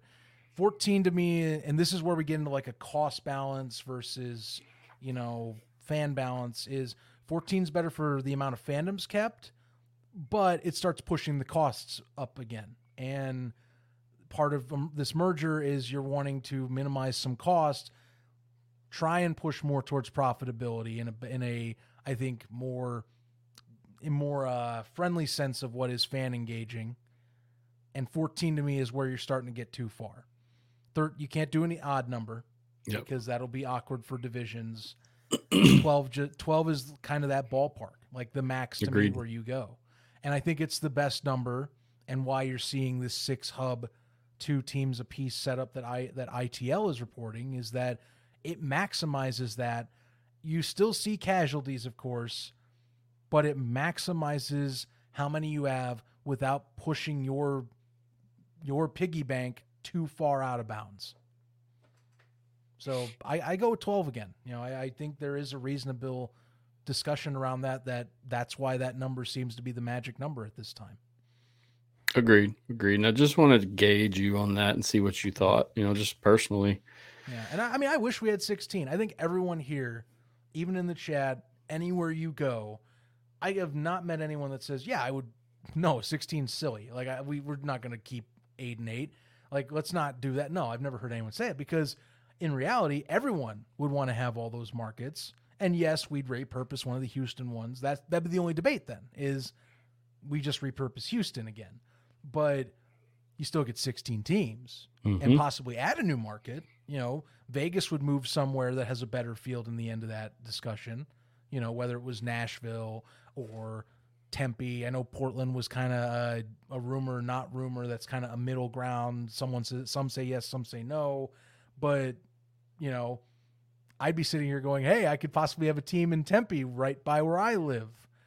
But I know that's not reasonable. And because we need to scale down slightly, but also get to that double-digit number and get the best of both worlds. And then again, we talked about maximizing the best possible IPs. This also does that, and it trims the fat to where it's not too much fat too. Makes sense. Still sucks in the end because you lose fandoms, but I digress. That's where you are. Yep. If the sacrifice, I guess, between both teams is equal, you're going to see a lot less flash or backlash from that, I feel like. But who am I to make those decisions or even come up with those thoughts? As we were talking about earlier, we don't know what they're in thinking for what markets where and why. So yeah, I don't know, man. I'm happy with that answer as well with the 12, and I agree with you. The 10 teams would be pretty cutthroat, and I feel like it would definitely rub a lot of people wrong. So that would be I agree with you because the 10 would be like you are really cutting it close with a surgical knife. Yep. In trimming fat, like at that point you find like the worst, and then you find like okay, what's like maybe not bad, super bad, but still like where we're going, okay, we can kind of live without you. We're gonna shed a tear about it, but this was like the tough decision. I'm sorry, buddy. It was the only way type of thing. This one, it's like, okay, we found the bad ones. Maybe we'll come back to you someday, hopefully, once we get things in order. These ones we see bright futures and we can build. The rest are solid pieces that have established spots that we know we can build from. That's where you're at with 12. Yes, sir. Yeah, I've seen a lot of people creating their divisions and their teams and what they think's here and there. I mean, I've seen a whole bunch of that stuff now. It's kind of fun to read a few of them because, I mean, there's some unique perspectives. Actually, there's one that was interesting to me. I don't know if this was fully understood in terms of you realize this wouldn't exist because we're probably sticking more with the existing brandings. But someone mentioned in the 6-hub system, they said, we'll put a hub in Memphis, but here's the kicker. One team is the Memphis Maniacs. One team's the Memphis Showboats. They said, we'll have 2 Memphis teams. I was like, oh, this one's a new one. I have not seen this come out. Let's read the rest of it was pretty sane, but like, they're like Memphis Hub entirely. Embrace the Memphis. They must be from Memphis or Yes. have some ties there. Embrace your inner Memphinian. Choose the Maniacs. I love Memphis. That's what my AAF stuff. That's from the Express. That's from their go about there. I mean, I went to almost all the games. I think I missed one before they shut down. So that was a good time. That was my team in the AAF too, man. And plus, I'm a Bears fan, so I mean, gotcha. Mike Singletary. It's kind of hard for me not to root for him. Yep. You know? Yep. Yeah. I always tell people the last game they had was on my birthday. Oh my God. That's a dual memory.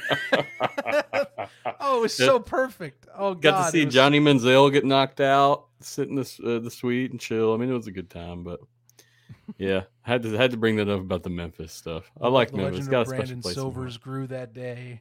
You know?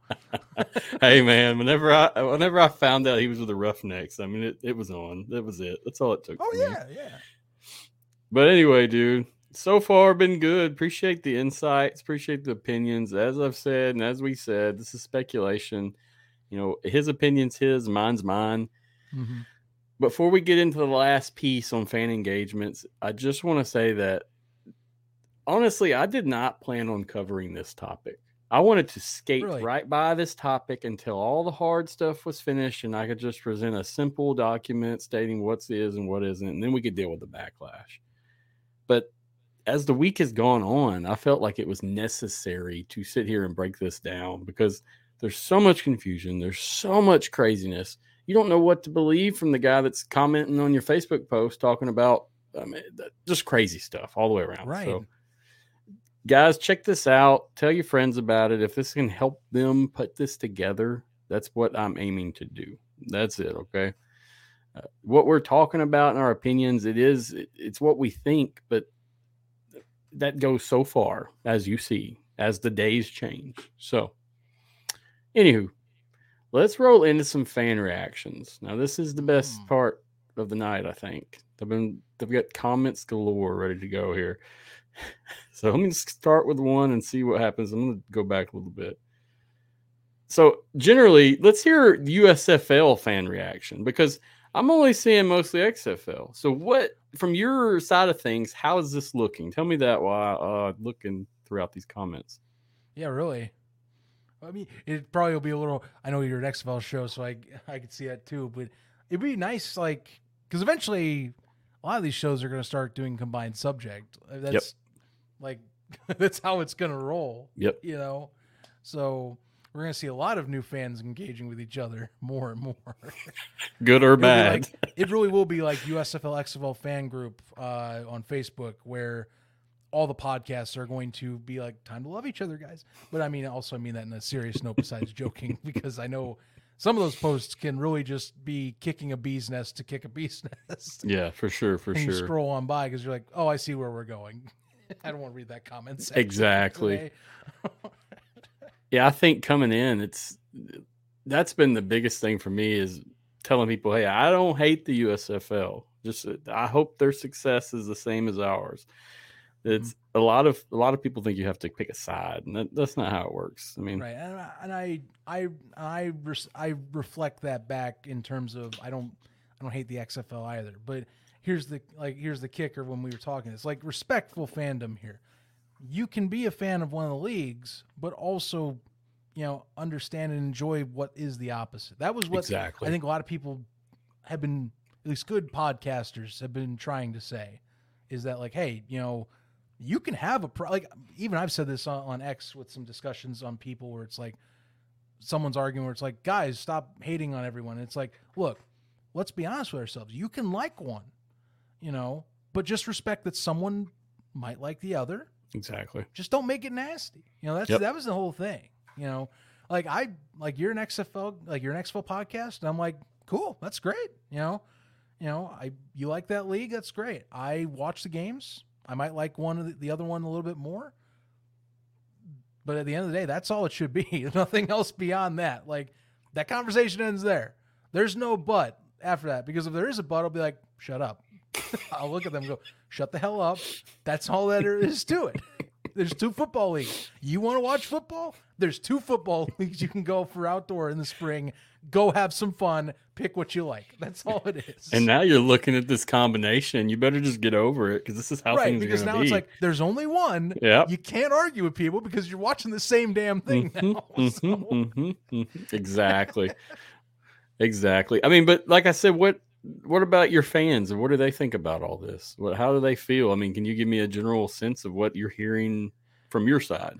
So, I mean, any USFL guys I've reacted to, I think it's a little less dumbed down because of just, I mean, I guess if we're talking like the ITL piece in terms of like the email, that one, again, we've had hubs. So it's more interactions for them are the side of, well, oh God, well, my team doesn't have a stadium deal, because there aren't as many with stadium deals. So that's the side of a lot of fans right now is, oh man, I really hope mine's a good brand. I know we don't have one locked in, but mine's a good brand. You got to keep this brand.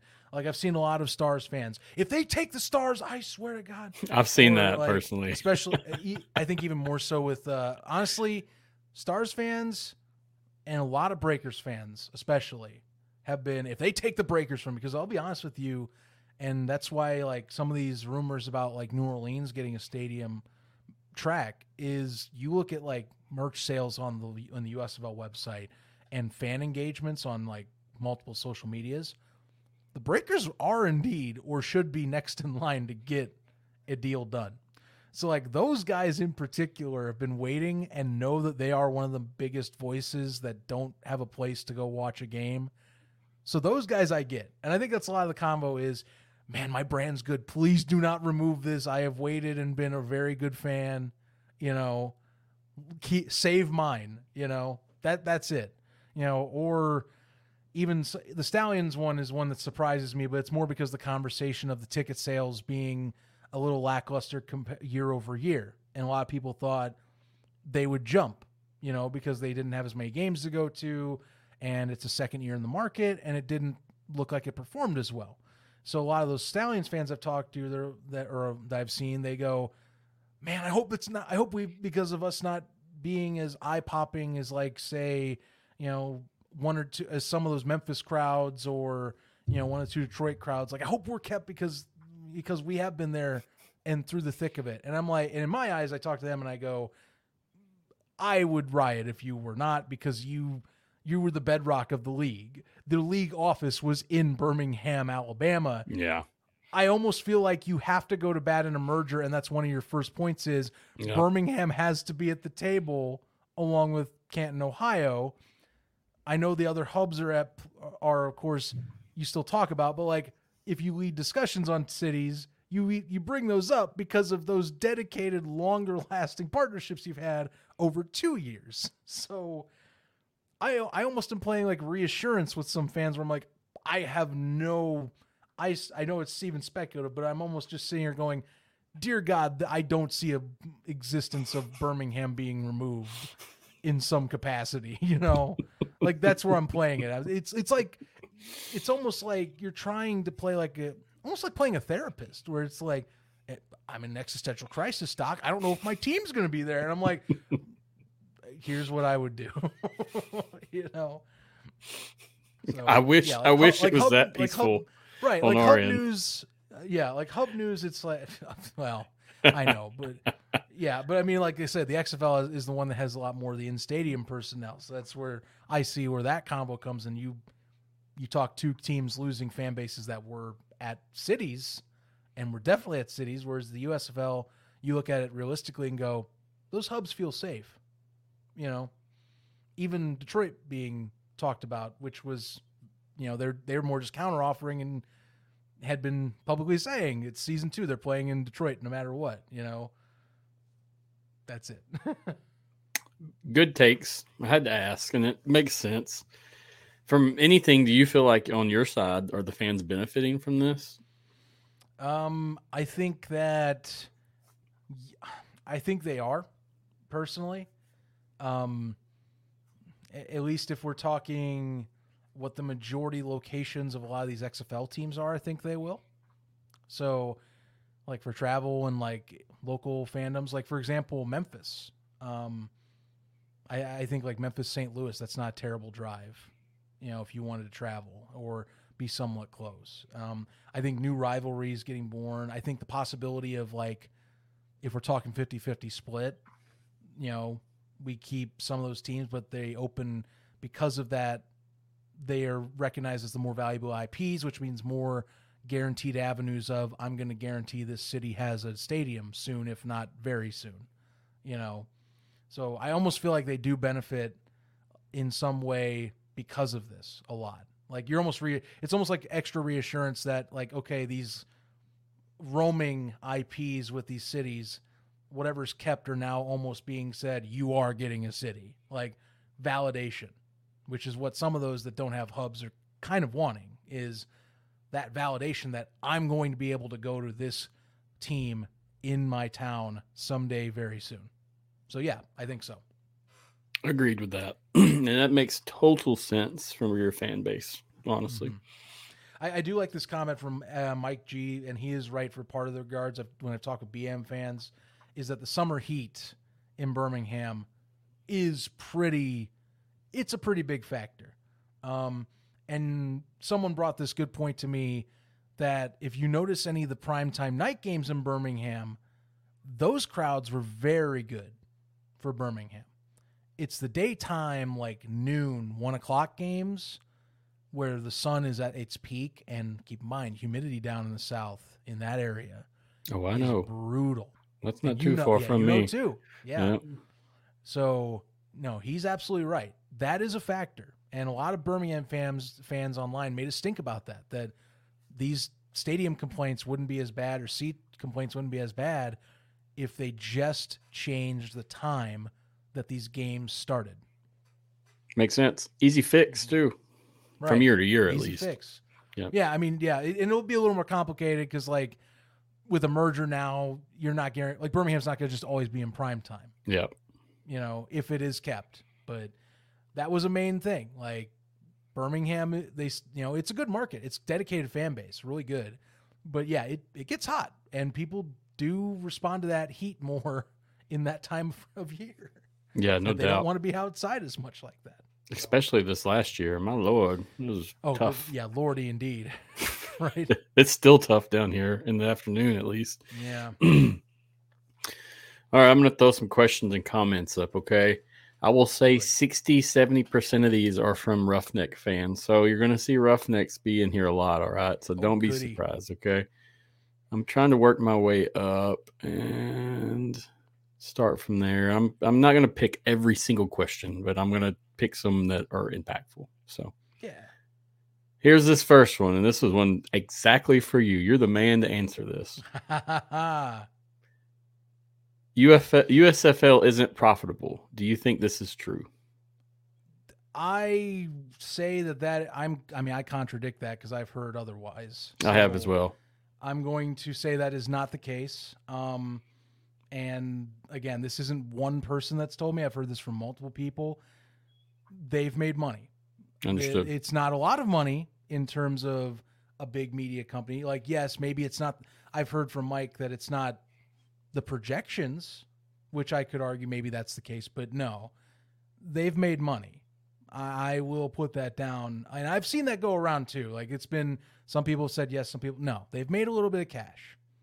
So that is the case. That, and keep in mind that, this is one of the criticisms we've heard from folks on the USFL that look on the outside and talk about it, is like, well, you're cutting corners. Well, they don't want them to have losses. That's the thing. That's why they designed a lot of this, was because they are dead set. They want to maximize where they can and scale. No, I am very confident they have at least made that. I know they've made some money. Understood. Sure. Understood. And is that valid for year one as well? Is that from your knowledge?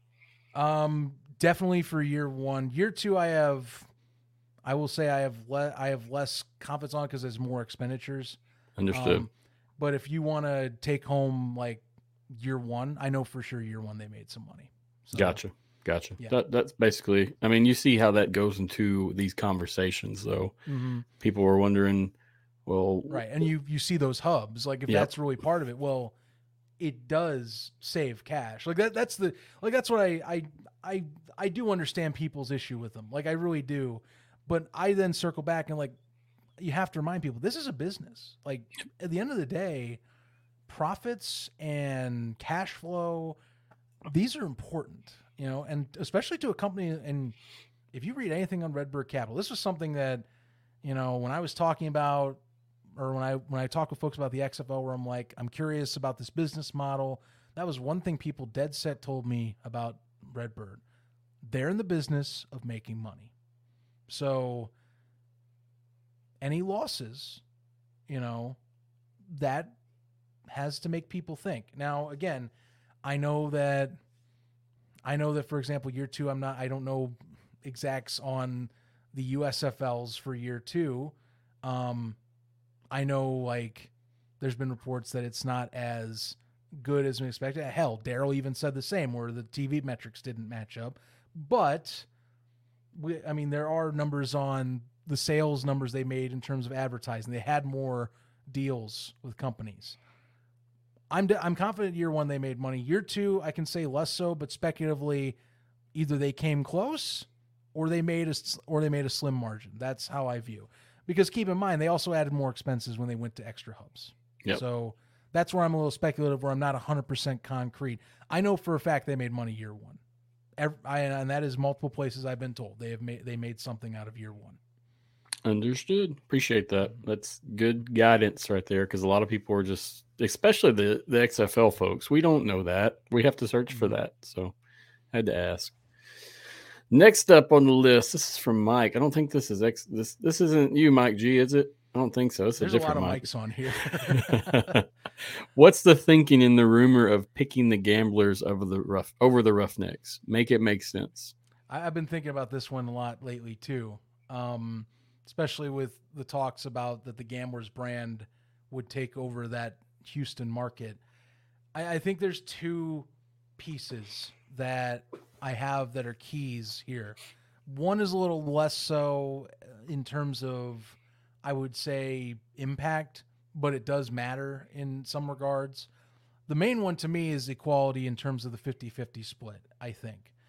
And I have a feeling with the fact that you have more XFL teams that have stadium deals, including in Houston, that to preserve some 50-50 of teams having IP exist from the USFL, that's a market where they go, we concede one, And keep in mind, if you look at, I would think in terms of some attendance metrics, I think that's part of it, where you can say, all right, I know Houston fandom, by the way, I love their fandom.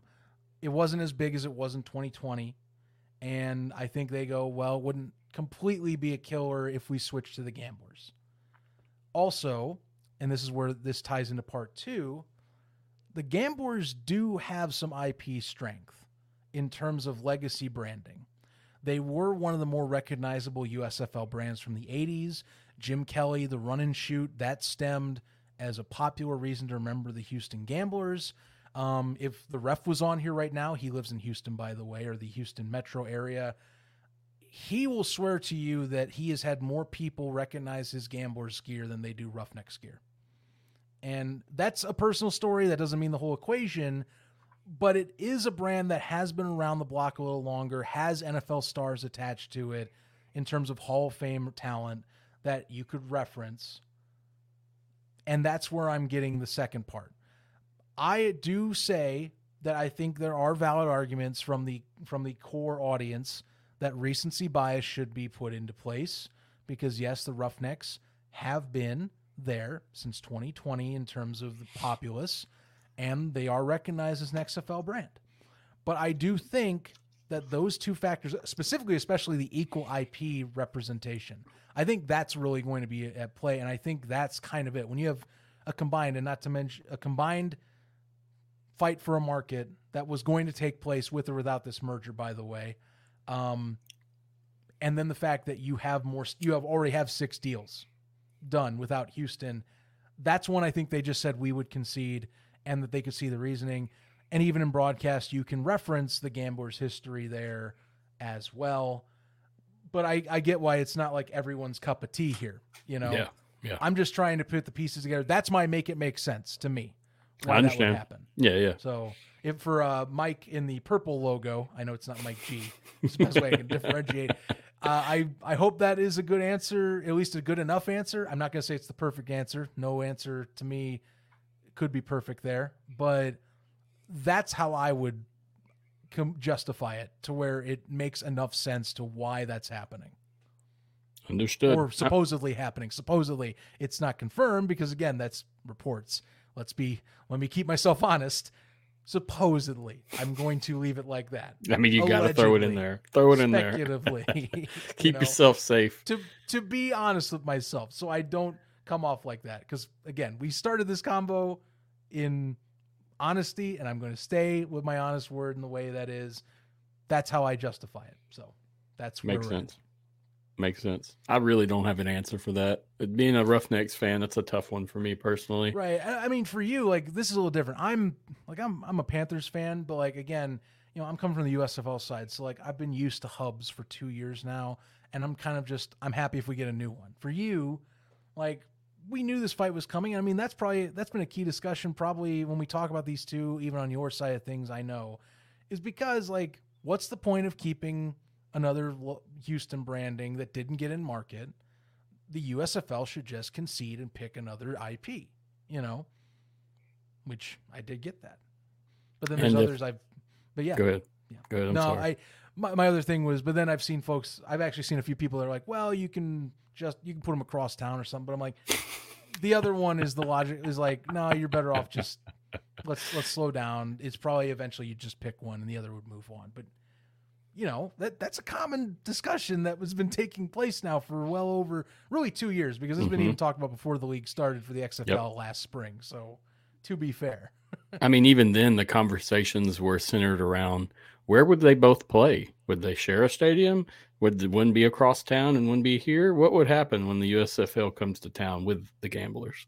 So that was the conversation prior. So I think that may be kind of why it's such a big deal. I mean, they love it. And the people that are there, most of them are Houston fans in general. So, I mean, that's what they do, and that's what they do all the time. I don't know. It's tough. I can see the history there, though, that you talk about, and I can see why that would make that brand so hard just to throw away, because it has this run-on history. Well, can you bring up this comment? I think this is a good point that I want to counter, or at least affirm. Brahma Babe has one about the Jacksonville Bulls. If you see, I got you. And you know, I do get this one here, and it says the Bulls were around in Jacksonville in the '80s. No one under 35 can tell you who they were, and I do agree with you on that, because I'll be honest, I don't know of anyone off the top of my head that played for the Bulls. But here's the kicker that's different from the Bulls to the Gamblers. You know players that played on the Gamblers. And that's where we go into discussion on what's a valuable IP and what is the valuable ones to keep and discard. Because, like, I agree, like, you could, like, in a serious, realistic discussion about getting rid of the Gamblers because the Roughnecks are there if this merger doesn't exist, like, there's some folks out there that are like, dude, just bring the Bulls back. They brought in a lot of ticket sales in the 80s, you know? But if I were to tell you, like, if I asked you someone off the cuff, like a football fan, name me 3 USFL branded teams, I guarantee you the gamblers come up 9 times out of 10 with every single one of them because they know who Jim Kelly is, because they know who Mouse Davis is, because they know the run and shoot. That's why that brand and why I use that justification. Where the Bulls don't fit that, the gamblers fit this context way better. Understood. Yeah, it makes sense. I haven't got any bad comments back, so I think everybody understands as well. They'll let you know. Yeah, I mean, it's like I said, it's a weird convo, and I think I love that this is like, I love that part of this discussion tonight, or a lot of it in the comments, has been about the Houston element alone, because it is vital. It is vital. It's been vital for 2+ years. Yep. You know? Yep. Key piece of football play down there in Houston, or even San Diego. I mean, San Antonio, any of those places. I mean, that's huge. So I don't know. These are my people, the Houston people. So it hits a special place in my heart for sure. I'm looking forward to go down there sometime to tailgate with the ref. He's told me about these legendary tailgates for Texans games, and I need to get down there just for that someday. Me as well. If anything, to go meet whatever Houston fan base gets down there in the near future. So either way, because I don't know, I just have heard great things about Houston tailgates for spring football and football in general, because it's Texas, baby. It is a good time. State of Texas. I'll say this has been over the last year. It's my only real experience in Texas was for this. I mean, I've been to Texas a few times here and there, but I haven't really hung out or done anything. And I went to all the games, the divisional game, the championship game, and man, there's a lot. And that's a great place. San Antonio too, man. I love San Antonio. That was an epic place. It's been years, but yeah, I mean, I've had people joke about the Riverwalk. Like, there's some like, oh, they have a Riverwalk. They tout that. I'm like, guys, you don't understand. This Riverwalk's freaking badass. It is. Like, let's not joke about it. This is a great place to go in town, period. You know, Brahma Babe invited us. She said we're welcome anytime. I've got friends in arena football down there. The San Antonio Gunslingers, by the way, for those Brahma fans out there, go check that team out. That's a good time. They're at the Freeman Coliseum down there. But yeah, San Antonio, some good people I've met. Like, I would love to go back if I have a chance. If I had endless time in the world, that would be another spot. I'd be like, I'm revisiting this ASAP. Agreed. I had RC back on the show months ago. It feels like years now, Lord. Mm-hmm. Back when we first started, I think episode 3, we actually had RC from the, what's the name of their podcast? Mike G, are you listening? What's the name of their podcast? Are you talking Smoking Gun? Yeah, that's it. Yep. Smoking Guns. Yep. Because I'm good buddies with, or I'm at least, me and Phil talk a lot. Gotcha. Or if you ever heard of Ralph Jenkins, he does a lot of the play-by-play for the Gunslingers. We talk a lot online. So, but no, they're great people. Especially that podcast, very good podcast, period. Agreed. So, check it out if you haven't, guys, at home. It's good. Mm-hmm. And they really, even if you don't like the sport itself, they'll get you liking it for sure. They get you invested. All right, let's roll in. We're going to do a few more, man, then we'll hop off. I'll try to cut it short at 2 hours. Good. I could stay on here all night chatting combos, but I understand. So. I'm the same way, man. And this is the first late night episode I've ever had, I'd say. XFL. After dark, baby. That's what I like it. Yeah, that's it. We coined that term back when XFL had the game in Seattle that didn't end till 2 a.m. or so. There was a few different people online hashtagging it. We all start getting used to that one real quick. Mm-hmm. Anywho, let's roll back into some. Let me see what I got. All right, Predator couple. Let me read this. The XFL with this move just lost a lot of people that were on the fence about buying into the league. They show too many inconsistencies and not about the fans. And as a super fan, it's hard to hear, and it sucks. I agree with that. Ooh. Yeah, I think if you're on the fence, and not to mention some of the discussion around this has been you might be seeing a brand new brand too. Mm-hmm. Let's keep that in mind. Like, in this merger, it's something possibly fully out of left field. And that's a risk you are taking. Like, I think that's part of the rich, like when I talk about the loud, or like what they hope is a loud vocal minority, not saying that Pred Couple is that. I'm just telling you, in theory, that's what is the hope, I imagine, in a merger, is you have a minority set, but the majority still are, well, it's spring football, you know? And so that's the sway. But yeah, the on the fence portion is what you're hoping is avoided here. But it does hurt when it's, especially for XFL side of it, you only played a year and you're talking merger, you know? And I'm not trying to insinuate anything with that, but the inconsistency part of this question or comment definitely, I feel, is shown there if its merger goes through, because wait a minute, you built me up for 2+ years to do one season and then go talk to Fox to merge already? Mm-hmm. Like, that's Your what competition? you're hoping a lot of people forget, you know, or don't want to talk about, but it is there. Like, that is a valid point, you know?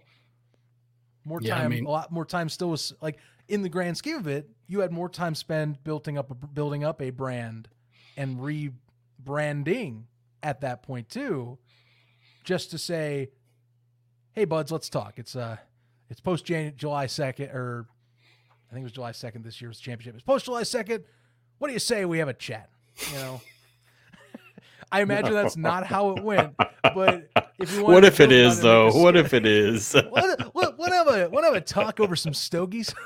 Oh Lord, it's a round table. It's a round table, Zach. Oh my. I mean, my thing about it is whenever this season started with the XFL, and this was in the numbers. You could see this in the numbers, whether it be fan numbers, TV numbers, whatever. That second rendition, XFL 2.0, it was a hit. It didn't last long. It was a hit. But what you saw in that next rendition of XFL was half or more of the fans came back, and the other half said, no, we're not doing this. Sorry. And that's my opinion. They didn't have to do much marketing even with the actual XFL side, because you had these returning fans such as the Predator Couple coming and ready to roll without you telling them anything or doing nothing. Mm-hmm. So I can see this comment here, and what they mean is, I mean, they're going to lose some fans in that area, I know, and there won't be any way around it.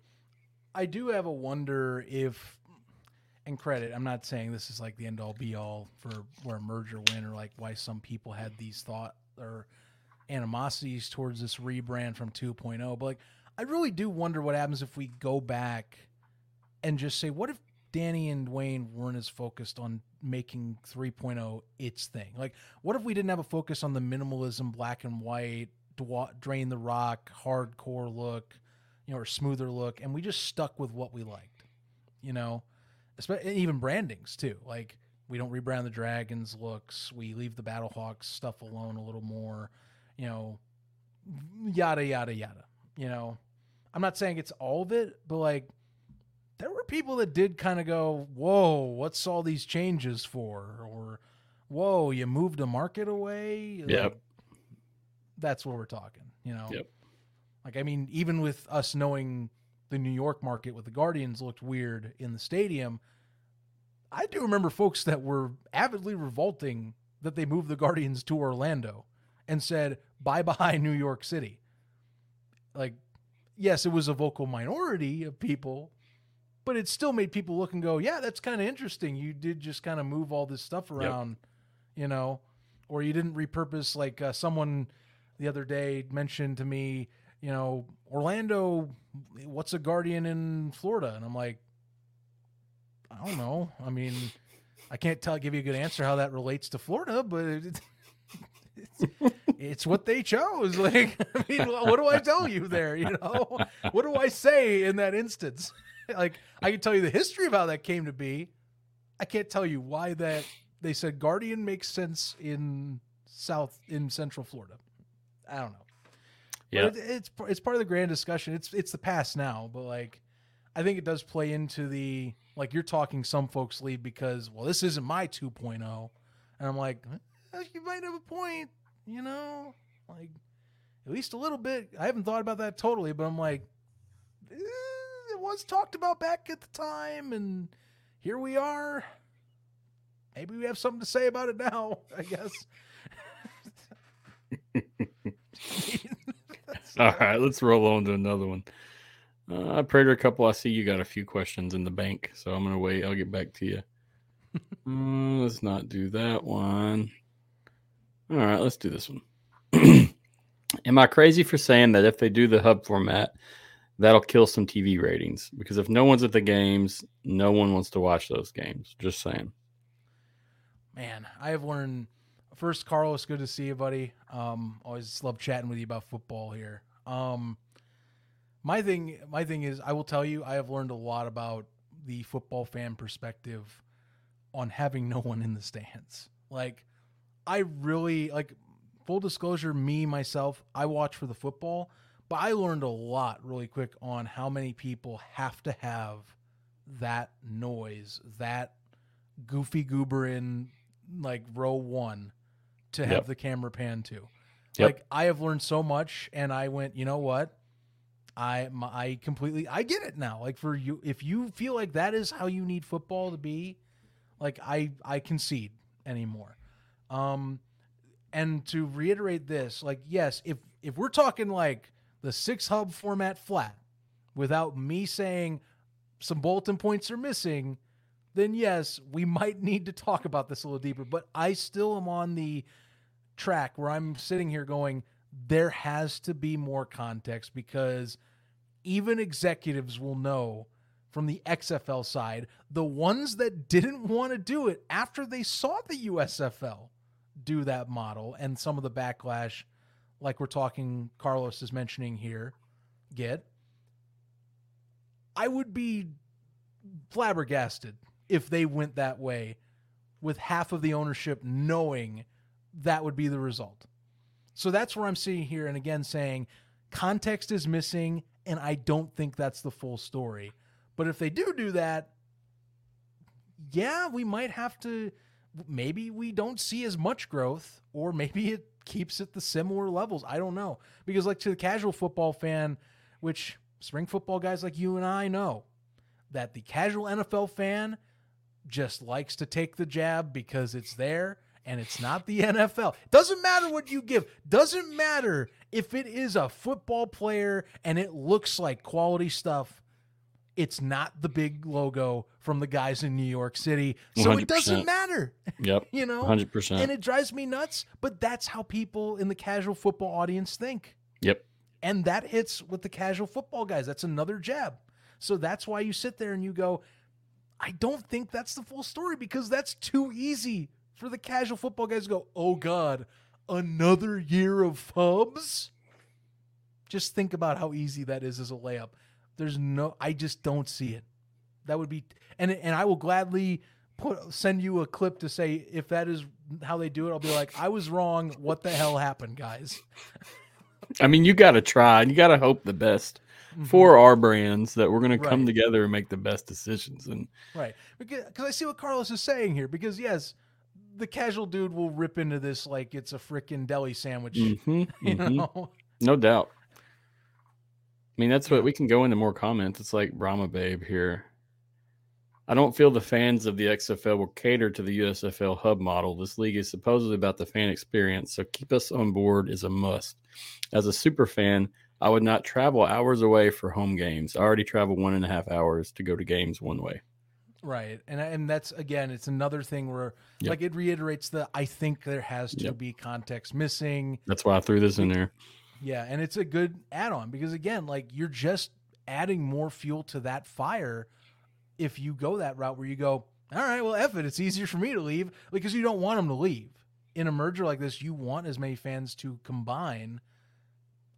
That's why I'm in a holding pattern where I'm like, I can't fully just stamp it and be like, that's all of it. Like, I definitely think it, again, I think it is the main title card on the PowerPoint slide, but there's bulletin points there. They're not being listed yet because someone hasn't clicked the clicker to make it show up, but there are bulletin points on that damn slide somewhere. So, and it's because of stuff like this that I go, there's no way, and for just understanding how the XFL framed itself just like Brahma Babe's talking here. There is no way to me. Yeah. Otherwise, they're crazy.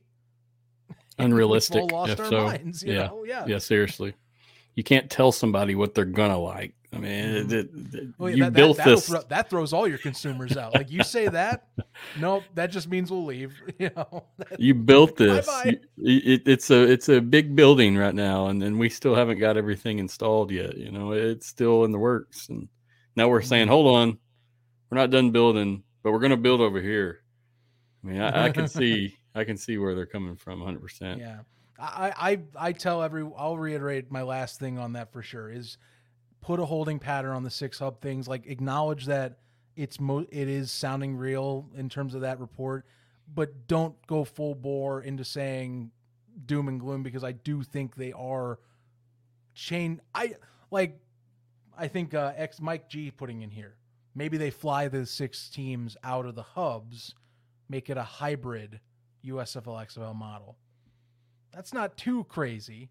Have a couple home stadiums or something like that. If you think about it from this scale, you're cutting. I mean, in the merger, you have more teams, but you are keeping relatively the same amount of flights per year, if not slightly less, because it'd be less hub teams or less ones having to fly out. So that's a speculative thing, but I would think that's a more realistic thing and one that keeps everyone happy. So that's, but yeah, we still have to be a holding pattern, because again, just saying 6 hubs, you're going to drive yourself nuts. Yeah. And I don't think the league would want to go that route, because they know the business is dead at that point if you try and do that. Yeah, that's just giving up, in my opinion. Mm-hmm. And I feel what you mean. And that if they're really just like, here, make this a hub, make this the USFL with XFL rules, it's not going to work. You'll get some of those fans, but it's not going to translate. It has to be the great collective. Like I said, merger of equals, and you can't, excluding a whole fan base. Like at that point, that's where we all say, what's the point? The USFL might as well just go do its normal thing. Yep, exactly. And the XFL might as well just go back and try itself. Like exactly. That's where I'd be like, no, just leave the USFL alone. Like I'd be like, go home, XFL, go start planning your stuff. This is basically the same thing, but we're just both adding extra PR pressure to ourselves when we do that now. So, 100%. Yeah. I mean, it's at this point, any flaw in this product next year is going to be seen. Any flaw, any negative. A lot more pressure with a merger like this, you know. A lot of things to succeed on. You want so, yeah. Let's go with 2 more questions and then we'll hop off. Sound good? Or statements and questions. Yeah, I think that sounds good to me. Cool. Appreciate you again coming on today, man. It's been great. Really insightful. Fun. Yeah. It's good conversation. No, you're a great conversationalist. I love this chat. So appreciate that. Really thrilled. All right, let's go back to Brahma Babe. I get growth and wanting to build a bigger product. I'm all for that. But doing it fast and sloppy doesn't present a stable product. Cities like San Antonio are working against the stigma of being screwed by a previous team, Commanders with the AAF. Many fans this season didn't trust XFL, therefore didn't bite. I believe that in San Antonio. And that's when you go, you can see that. That city would rally behind that team. But there's a big stigma that, hey, it's spring football. They may leave again. Right. I mean, San Antonio, if we list if you gave me 3 or 4 cities off the top of cuff that are like staples of spring football history, and this is like the folks that are into this stuff, like Birmingham, Memphis, San Antonio, those are really the big 3. They've had tons of teams in their history, all various leagues, all have come and gone and have not worked. And I think San Antonio, to me, the point about the Commanders, that cannot be overstated. Even when the Brahmas were being built up, the city still is reeling from and some business entities are reeling from the failures and misguidance of the AAF. The AAF, good God, it is still to this right haunting. Now haunting people that were involved with it. I don't know if this has been resolved, but last I checked, it was just either early this spring or late fall. I can't remember, or late winter. I can't remember which. lawsuits are still being dealt with for the AAF for Yep. some of the stuff that was left behind. It has not been forgotten, especially San Antonio. I completely get in some regard, probably is not forgotten in terms of like officials and people that did get behind this, that were hardcore fans of the Commanders. They haven't forgotten, they had a team in their grasp that was in a complete organization that was completely bankrupt of some accountability and bankrupt, at least in terms of, I think, competence in how it was run. So that does hurt. You can add on, wasn't a winning team, which that's another argument I've heard from a few guys. Again, my buddies in San Antonio that love the Brahmas. A few of them say, well, San Antonio is a city that it only gets behind a true winner. And I'm like, maybe that is kind of true. I don't fully know. People, you're free, like Brahma Baby, you're free to talk on that. But I think the AAF point, it's weird to say that because it's been 4 years now, but the AAF still kind of lingers, and it still is a massive example of what the worst case scenario is for this going wrong with the wrong people in charge. 100%. Yep. So that is a bit of a factor there, because I fully believe in San Antonio as a market. I was shocked that post week 1, the numbers fell so hard as they did, even with the performance of the team. And I still believe in that market even after this past year. She said the stink definitely lingers. There you go. And I mean, if folks that live there will know the most. That's the thing. Especially if you're in touch with your community, you'll know. Definitely. You'll definitely know. And she said our schedule was crappy. Yeah. There were a few of those late games too. I'm not going to lie. I bet Seattle fans can argue that even more so too, given how that was, Man, in terms of people like Brahma Babe, she's another super fan. I don't know if I told you about her necessarily. She's right there with the Predator couple, except she's in San Antonio. No, I've seen her on broadcast too. I recognize the horns. Yep. Yeah, I definitely know who she is, and I mean, in that, I know that at least in a few hours of the collective group, I believe Jorge as well is one of them. Yep. Mm-hmm. And I mean, like I said, there's dedicated good guys out there. Like, and some of these are also cross fans with the Gunslingers, by the way, in that arena team. Yep. That's a good group of folks that love alternative football. It just, the whole situation around the AAF with that lingering stink sucks though. And that's going to take some time, and that's where I'm like, with this merger, you keep San Antonio in some perspective. Again, the hub situation makes it iffy, but we got to weigh on to me more details that would be revealed. But like, say the hypothesized like flyout scenario or whatever, like keep building there, like just keep showing. And this is what I tell Birmingham fans too, like keep showing you're still there. Because even Birmingham, remember, AAF city, they were still a reasonable audience, not as good as the Commanders, but they were still pretty good. They were one of the upper tier teams in attendance in the AAF, but they got burned as well. And I keep telling people, and even when I talk with folks that are fans in Birmingham that I am good buddies with, keep coming back, keep showing the community, hey, this isn't a joke. We're serious. We aren't leaving. We are permanent mainstay of this community. We are not fly-by-night. We are not the same story you have seen if you read up on spring football. We are to stay. And you can only accomplish that with years built on each other of repetitive marketing, repetitive market engagement and impact and structure. San Antonio needs that. That's what's going to be taken. Get to that year 2 in whatever capacity. I think they do a good job at that now. They have their own fan show. Horns Forward podcast. It's pretty successful amongst the fans and people there. They do fundraisers. They're in events. They're having meetings. They just wrapped up a meeting. I don't know the details of exactly. Mike, if you're listening, if you want to shoot me those details, I'll read them out loud if I can. But they had a meeting with someone within admin on the actual team. So okay. Got some fan feedback. They got some responses and such. And I believe it was like yesterday or today or something. I can't remember exactly, but I try not to get involved in too many things that I can't keep up with.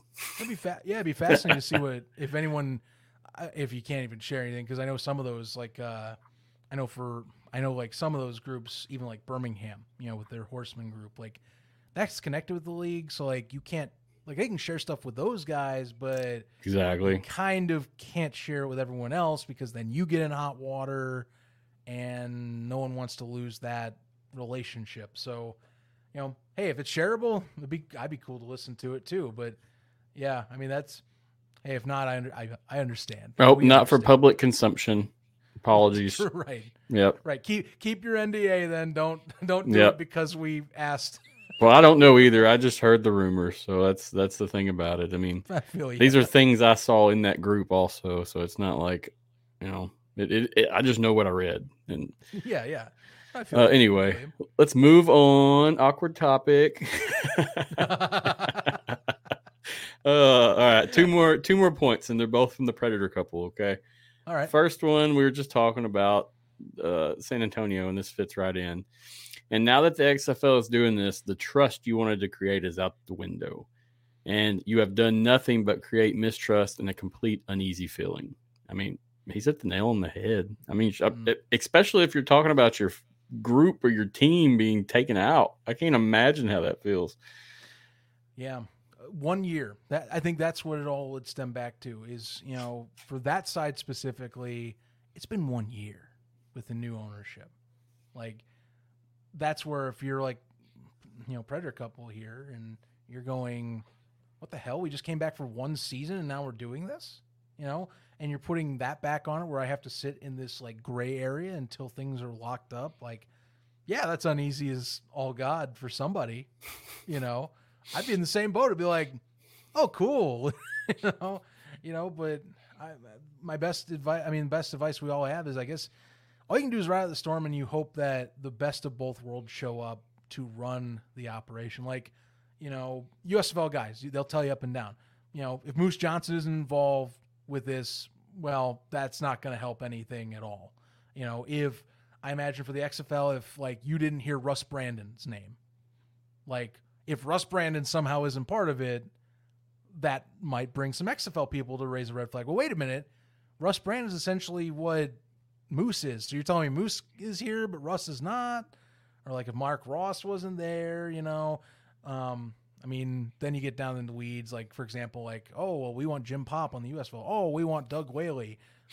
I don't know about that, but like you want like the best leaders, okay? Like that's where you're sitting and you're hoping, like, yes, I am also grumble. This has been a year. Why the hell are we doing this? But on the same time, like, as long as they bring the best people, you hope to have that amount of faith is all that matters. It still stinks because no one wants to sit in that gray area after a year. Again, key part, a year, 1 season. It's a valid point. Yeah. I mean, it's a super valid point, especially for someone like the Predator couple. I mean, they organize a lot of tailgates, events. They keep a lot of the fan engagement going with the tailgating groups and such. So you can see the investment they have in it, time and money, effort. I do want to see if if someone puts a fan poll out, like how many people in, like, if you do a general, like, especially if XFL USFL the XFL USFL fan page on Facebook that has like upwards of like 10,000 plus members. I would love to see a poll of, would you support a Houston team, period? Like, don't even mention the Gamblers, don't even mention the Roughnecks. Just say, no matter what happens, are you in or are you out, no matter the brand? Like, that's what I'd be fascinated by just on that market, because that'll show the loyalty to the city or the brand loyalty, Understood. Because like Fred couple, I know you can see they're Houston, like Roughnecks fans. But if the Gamblers, as reported, take over, do they support the Gamblers and set up these things for the Gamblers? And do you buy the merch and re-up on that, which is a cost commitment for the merch, but it is technically with part of the ownership that was the Roughnecks. So it's a fascinating question. I actually want to see that poll happen. I might post it myself after this or tomorrow morning when there's more people awake, because I want to see, like, that's the thing. Like, do you support the city or do you support the brand that you liked that was associated with the city? See, now I wasn't going to click this one, but I'm going to since we're already talking about it. Should the Gamblers and Roughnecks combine some players, coaches, and staff? I saw this one come up while we were talking. That's a tough question. And I mean it would fit with the consolidation method, but the hard part is who stays Yep. is the deal. Yep. You know, because I mean, yeah, like Wade Phillips is going to probably fit better in the community, you know. But I mean, that's a tough one. That's a really tough one. Yeah. You know, there's a lot of questionable which one was the things playoff there. Roster, who won the division, who was not in the playoffs to use and roll. I get, yeah. We know who the stars are of each team. Yep. Who the most important players are on those teams. Oh, sure. I mean, I'll tell you, as a Roughnecks fan, we lost the most important, and that was John Trey Kirkland. He is now, practice squad for the New Orleans Saints. Yeah. That was one of the best wide receivers in the game of XFL, in my opinion. Yes, he was, man. That was a good one. Really good talent as well. Ooh, XFL Mike G here said, message me about that poll. So I definitely want to see that poll because, like, I think that'll be telling, like, what the realisticness of just Houston, if there's a switch to happen, would be, you know. But agreed. Yeah, agreed. That Carlos comment or question is that's a tricky one. It's so tough. Carlos got the good questions, man. Yeah. Well, it plays into ITL's talk about how you might see a skew on staffs, you know, which keep in mind, I mean, I'm bringing this up because of the fact that it is going to be part of that discussion is, you know, also what might be the less expensive staff. Exactly. Is that what we're asking at the end of the day? It's the important part question. of it. Because I'll be honest, I mean, you probably know this. I am certainly sure I know this. Some of those XFL head coaches got paid some good money. And that is going to, I think, be like, okay, how valuable is that name for a cost thing, you know, and, you know, how many can we keep, how many we can't, like, I could go into a rabbit hole about that, but same. Yeah. We could spend 30 minutes on that topic, I think. Just right. Have 3 or 4 things in my head and ready to come out right now. I know, right? But anyway, we've been on here for 2 hours and 23 minutes. It's been a minute. This is a good combo. I'm so thrilled I got to sit on here tonight. I'm glad you came, man. Seriously. This is the perfect entry to my weekend. Like, this is the beginning of my work weekend. So thank you. You're very welcome, and I appreciate you coming on. I mean, I know for a fact that you've helped put not only a map on all this, but we're connecting 2 fan bases, whether we know it or not. And then I know that. So that's one of the most important things to me. I've had all kinds of XFL folks on here. I mean, I've had IFL players. I've had people recruiting. I've had all kinds of stuff. But you are the first USFL only guy that I've really had on here. Well, thank you. It's unfortunate that the times brought us here, but I'm glad, and I really value your expertise and your knowledge. It's really went a long way tonight, man. I really do appreciate that, you know, and that means a lot. I can tell you, one of the most rewarding things I had in my life is becoming a fan of spring football.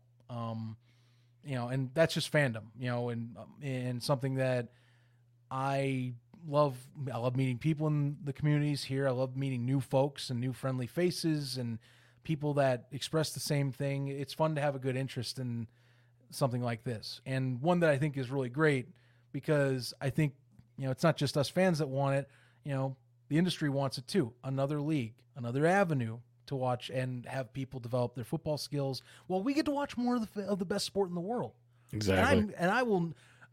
I mean that in full sincerity. This is the best sport in the world, the best team sport in the world. You know, and I get to see, and I get a better possibility, especially this year. I get to watch basically 24/7 of my favorite sport. Yeah, there's some variation. I know CFL, if you like it or not, you know, arena, if you like it or not, but like I get 365. That's a beautiful thing. Yes, sir. You know, even through all the discourse that we have as fans of these leagues, which I hate so much because it's still football. It's a beautiful thing that we get to watch this football. And we should see to get to continue it next spring in some way. So it's going to look way different, my friend. it But will. I think with what's happened so far, I'm confident that we're going to piece this together. One podcast at a time, one game at a time, one tailgate at a time. I mean, I think we're going to be okay in the most part. It's hard embracing change and any kind of change in your life, and Yeah, it's we got to ride the storm, But exactly. I think as us fans, we'll all come through this hopefully for the better. And those that do lose teams, we will accommodate them well openly and Exactly. hope for the best for them because I do think that's what good fandom does, Yes, especially sir. for how this is looking to turn out. Yes, sir. Agreed. You're gonna have to hold me after I find out if they get rid of the Roughnecks. You'll have to give me some cuddles, make And then me feel I'll better. let my co-host come on here and he'll mail you a gambler's hat and say all in, baby, all in. I hope he sees that clip, by the way. I watched the show today. I hope to God he sees that. I have been trying my best to mimic him. All in, baby. I saw it today. I was like, man, I love the energy. That's it, baby. Give it to me. I listened to the whole thing. It was a good show. All right, last comment, and then we're going to roll out of here, okay? This one's kind of long, but it's funny. Damn. This is a long one. Sorry, I had to laugh. You're good. I read this one already online, but it's funny. I'm just going to start kind of in the middle. I heard that the XFL and USFL are scraping all the teams. The first season, they're going to let AI create all new teams from randomly picked cities, and all citizens are eligible to play. The following season, 2025, the top winners in all fantasy football leagues will play the players they picked in the previous season. If 2 or more teams picked a player, they will enter the Thunderdome, and whoever walks out alive will get that. My God. Fan theories, and to be honest with you, this one's far-fetched, and this is they're trying to be funny. They're doing some comedic stuff here. But if you actually get on there and start looking it up, dude, there is some crazy stuff going on that in general, that people have created divisions and teams and mascots and names and things that I never thought would be possible from 4 articles and a couple podcasts. It just shows you how much people care. I agree. Well, it's just how much, I think it is a little bit fun. Like it is in terms of, I think, the speculation for this. I'm not saying it's like all down and out. Like there is some downers in terms of what could happen, but like on the flip side, if you're laughing through the pain, that's kind of like the dealing is like, all right, well, here's what I think this is going to be, and let's have fun chatting about it. But I do, like, I'll be honest, in that situation, I love fantasy football, but I would actively try and tank every year if that was the end result. Was, I have to go play in the Thunderdome now? Gee, I guess I'll just put like everyone on my bench and maybe like a few on the IR. It's all coming down to this championship game, huh? Damn, I didn't change my roster that day. Sorry, bud. You could be like me and take Aaron Rodgers in the 7th round, and then that wasn't the best actions, but yeah. You can't predict that. That's all. That's it. You can't predict a torn ACL on the first drive of the first game. Anywho, yeah. It's been fun, Zach, man. It really has, and I appreciate you again for coming on. Hopefully, we meet up again along the way and have some chats. And as we see, I'm sure if things change, we're both going to be going through some rebranding ourselves along this trek. And right, I wish for you the best, and I do hope we get to sit down and chat at some point. Maybe flip this bad boy around, because I mean, I would say if we're walking through merging waters, it'd be nice to get on the USFL podcast an XFL voice. So, I would say that is something I would love to have. So anything you need, man, just let me know. Keep your DMs open is what I'd like to tell you. They are. And by the way, if you want, I think here's a good suggestion. If you want more USFL side of it, I know James Larson will sit down for a chat with you. I'm actually waiting on him right now. I know he will. He loves jumping on these shows. So he's been on here before. Yeah. He just didn't have time. He was busy right now this weekend. I tried to get him on this weekend, and he was busy. We were kind of waiting. I got you on, invited him to actually join us, but he's visiting family. He's not home. So as soon as he gets back, I'll get him on as well and get that USFL thought knowledge process rolling on here too. Because I mean, he is a great one, and I like him too because he's dual. I can talk to him about both.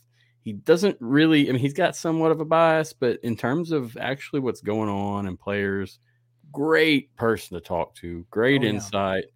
Great personality as well. I mean, can't say anything bad about him. I can speak to this from just being in person, us interacting. The drive this kid has, and I say this because he is definitely younger than me. But the drive this kid has is impeccable. Like a really razor focused person that is really passionate about what he is covering, and especially about the journalistic integrity of how he is covering it. So yeah, definitely someone, and this is for everyone in here too. Even if you for some reason haven't heard about James, I imagine most of you have now, but like if you haven't now, check out James Larson's coverage, especially on X. He's basically on at minimum on par with Mike Mitchell for a guy you want to have on your, like, almost on your notifications tab every day if you want to follow this stuff. So I agree 100%. News breaks, I mean, and they're all interactive. It gives you enough information to, if you're not familiar with what he's presenting, he gives you what you need to understand it. Exactly. So very, very, very good resource for anything spring football, in my opinion. But hey, man, once again, I appreciate you. You're the man. I appreciate you coming on right after work. Heck, you got off work and you jumped right on here, and you've been on here for 2 hours and 30 minutes. You're damn right. I got into my door, and that was it. I came straight to the computer, got set up, and I'm here. And now I'm gonna go and find some grub to eat and probably have a nice nap. Football tomorrow.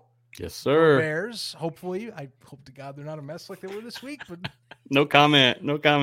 This is a great distraction from my Bears fandom. I gotta say. Oh, I bet it is, sir. I bet it is absolutely the best. Anyway, man, it's been fun. I really appreciate it. This has been one of my most favorite shows, I think. So thank you again. That is flattering. Thank you.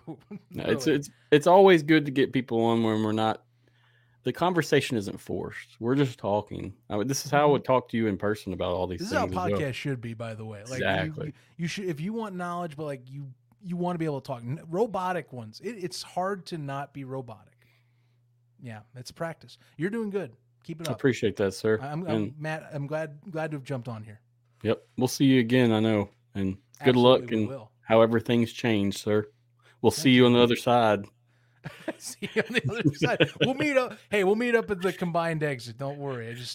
I lost him going through the security checkpoint, but we'll see each other on the opposite. Some point. Take it easy, Zach, man. Appreciate you so much, brother. Thank you. Oh, man. Appreciate that so much. I'll put all his notes and stuff at the bottom. Check him out. If you don't know who he is, I'm sure you will soon. The USFL podcast is pretty big amongst the USFL fans, and there's a reason why. So check that out.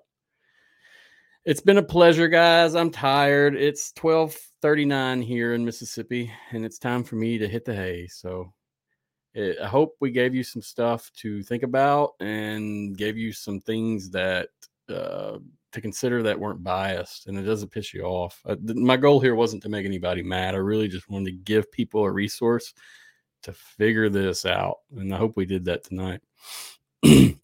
As always, appreciate XFL board and the XFL for letting me cover the league. XFL board, just post us on our site. I can do some documents and write some stuff and put them on there as well. I just haven't had enough time. But they're a good site to check out, xflboard.com. And then XFL, once again, thank you for letting me cover. Hopefully we'll be continuing the coverage next season, I guess, whatever we're looking at. We'll be here. The show itself, we're going to embrace the change. I'm not sure what it's going to include, and I'm not sure where we'll end up, but we're going to embrace the change. I found that this spring football and the fandom here, it doesn't just go with the XFL or USFL. There's many, many more things going on to talk about. There's recruits and athletes and coaches and player personnel, and there's so much that you can talk about and really understand that you don't see on the fan side. So that's really what my goal is here. I hope to continue coverage with everything like normal, but if not, something will come out of it that may be a little different. We'll see. But either way, appreciate you guys greatly. Thank you for watching. Thank you for supporting. It's been a pleasure. And I hope to see you all the 26th for Ball Hawk 1. Till next time, guys. Have a good night.